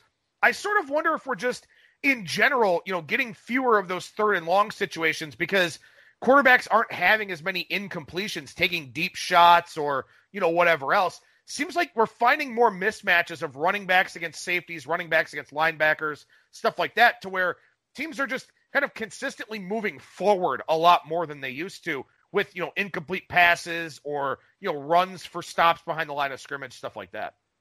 And also to piggyback off of that, I don't follow it like some people do, but the guys that do follow the analytics say it's playing a lot more into the NFL. Maybe not all the teams, but a lot more teams are embracing the analytics going forward on fourth down and whatnot. We're seeing more of that, and obviously that leads to more efficiency and more scoring. So all the above on why the NFL scoring's up. And I'll tell you, if it continues, the overs turn around and go like 10-6 or 11-5 this week, what are we going to see some totals in the 60s? I think we probably will. And that's an excellent point about teams being more aggressive, too, because even if they don't get it, we're talking about situations where teams used to punt. So that's 20, 25, 30 yards worth of field position with that change of possession. So that's an excellent point that you mentioned there, too. And again, maybe it's something from a live betting standpoint that you can kind of look to take a little bit of advantage of. But we talk about high-scoring games, and tonight we probably won't have one between Denver and the Jets. And I hate to do this to you, but we haven't really talked about this game at any other juncture on ATS Radio this week. Jets -1. Brett Rippon gets the start for Denver. Total 40.5, 41 in that range. What do you do with what could be a complete and utter train wreck tonight? I go under. I can't really bet each side. Obviously, the Jets +3 is a really good bet. I mean, from you talk closing line bet, we'll see if it wins or not. But I mean, that's one where just missed the boat there. Shame on me for not giving that out. Is probably because I was so down on the Jets after their performances the last couple of weeks. But to me, at the current numbers, the only thing I can play, shop around, bet, go under 41. I want to ask you about the first game on the board for Sunday here quickly. Indianapolis and Chicago, 251-252. Chicago, steals victory from the jaws of defeat. They go to Nick Foles. Atlanta goes into the prevent defense, which not only prevents them from covering, but winds up preventing them from winning the game. Chicago is I would say, fraudulent 3-0 team that probably will upset some people, but they've had fourth quarter comebacks in 2 of their 3 wins. Detroit was just ravaged by injuries, and then of course, you get the situation here. So Indianapolis only laying 2.5 here this week, and yet something about that line doesn't smell right to me. I'd lean Chicago. I think you get a 1-game bump with Foles. Some excitement. I'm not buying Chicago long term, but I would lean them in this way. But you're right. I still think they're fraudulent. Not only what's happened, they're the first team in the history of the NFL to have 2 come from behind wins in the fourth quarter of 16 points. And hell, they did it 2 times in a matter of 3 weeks. And nobody had ever done it in a full season before. So, the fact that they've played teams that are combined 1-8 and the way the game flow, fraudulent. Indianapolis, looks okay. Looks good. Box scores look dominant. Defense is number 1 in the NFL, but they haven't played anybody either. Their teams are combined 1-8. So I would just lean Chicago. Here's what I did play, and I really like. I like under.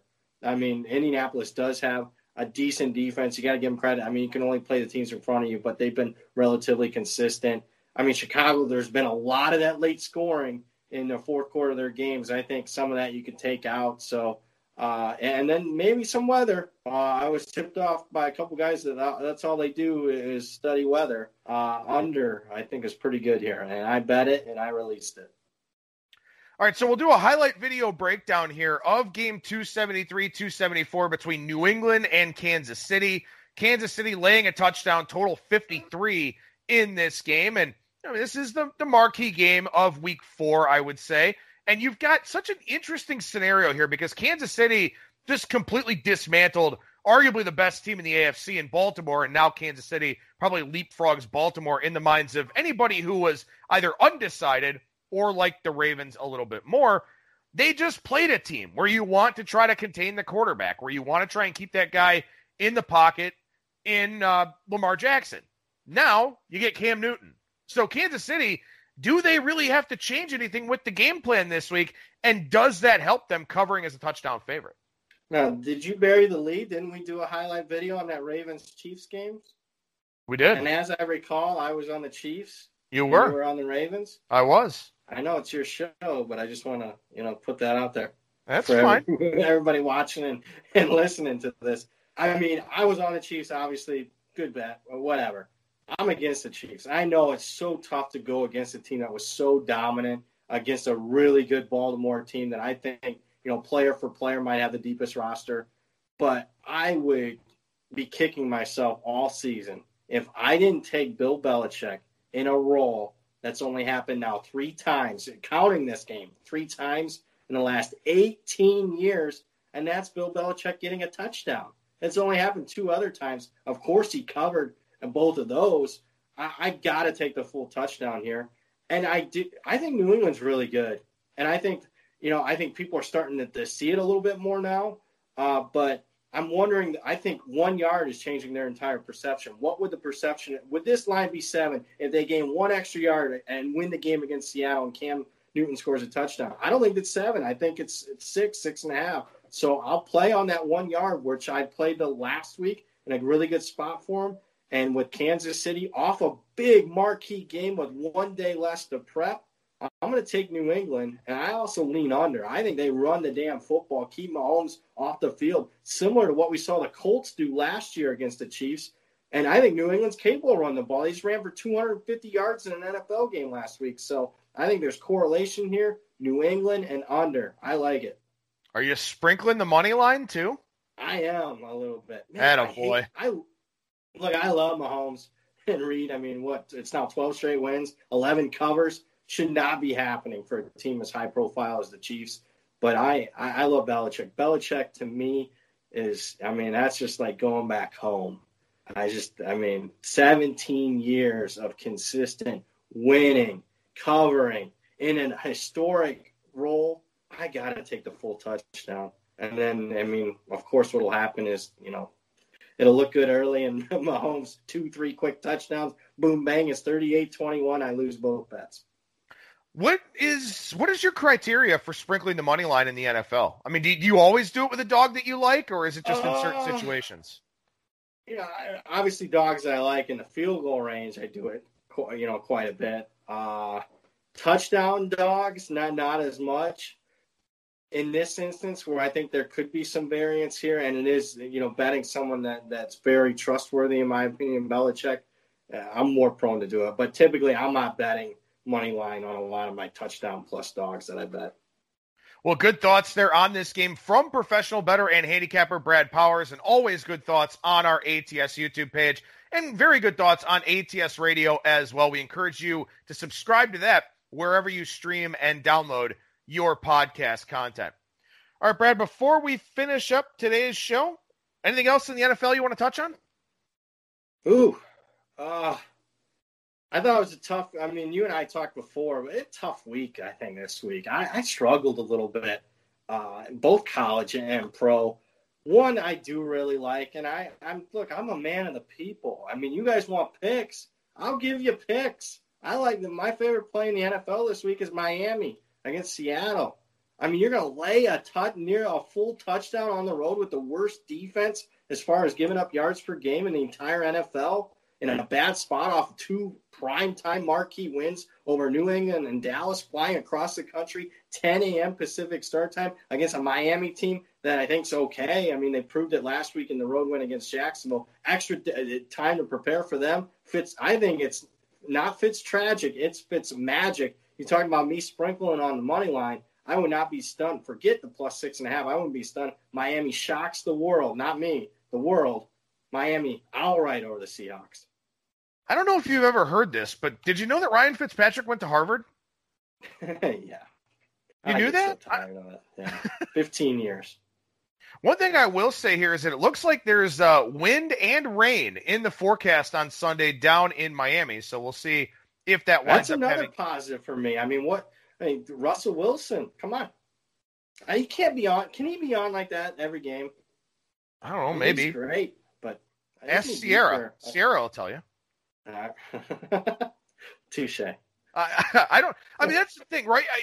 You start talking about these guys that set the bar really effing high, and they do it week after week, and you do wonder.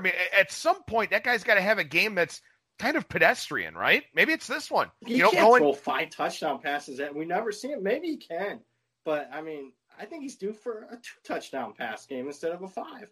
And if nothing else, if you're worried about the full game, and maybe Seattle starts faster, but again, early kickoff, so that is a concern. It's going to be the mid-80s and humid, and that's not a situation Seattle's all that accustomed to either. No. So I like it. Yeah, I like it too.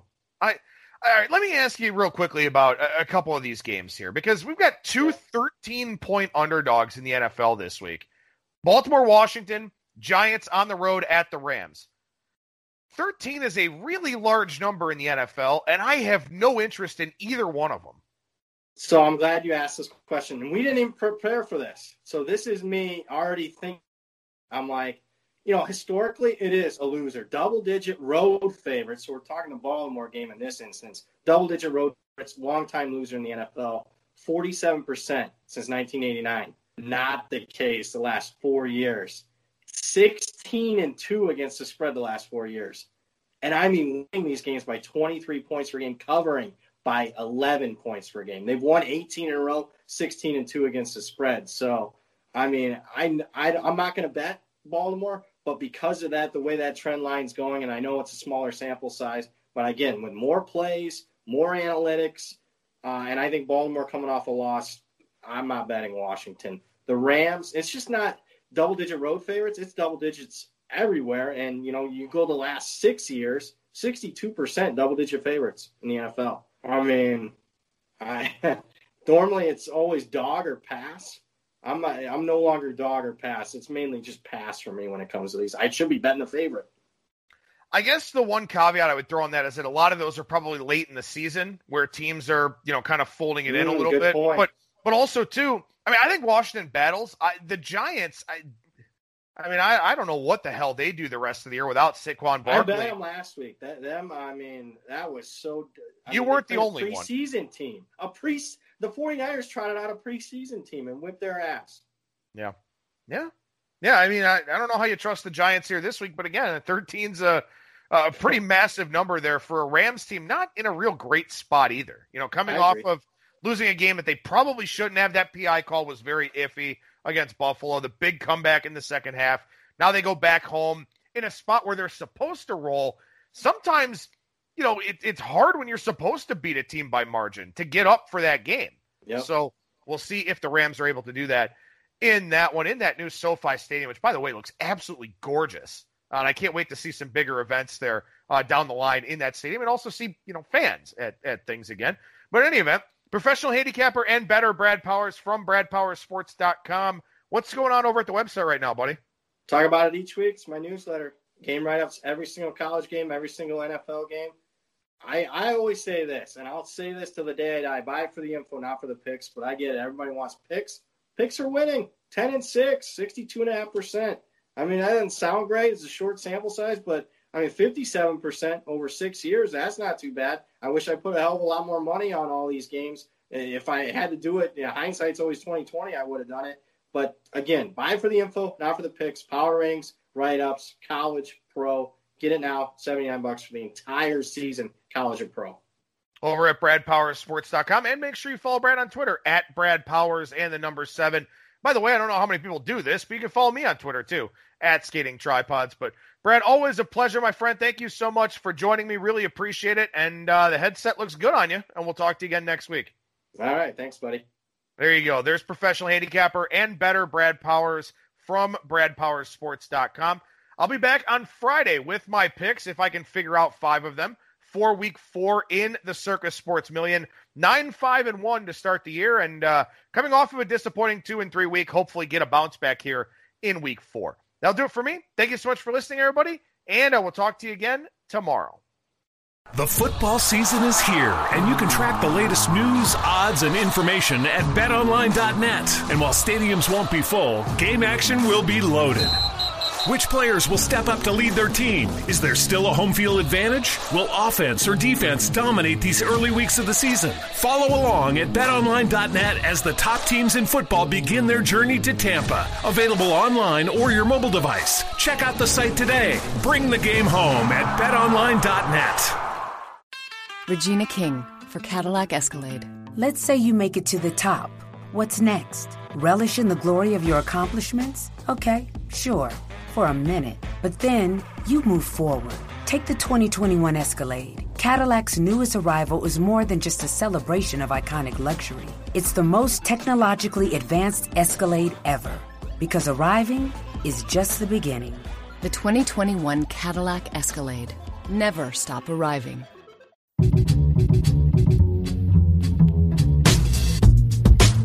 Join us again next time when we will be back with more tips, techniques, and cheats to achieve the rewards that you deserve. Thank you so much for your time today. And please set your podcatcher so that you never, ever miss us. Bye for now. And thanks so much for listening.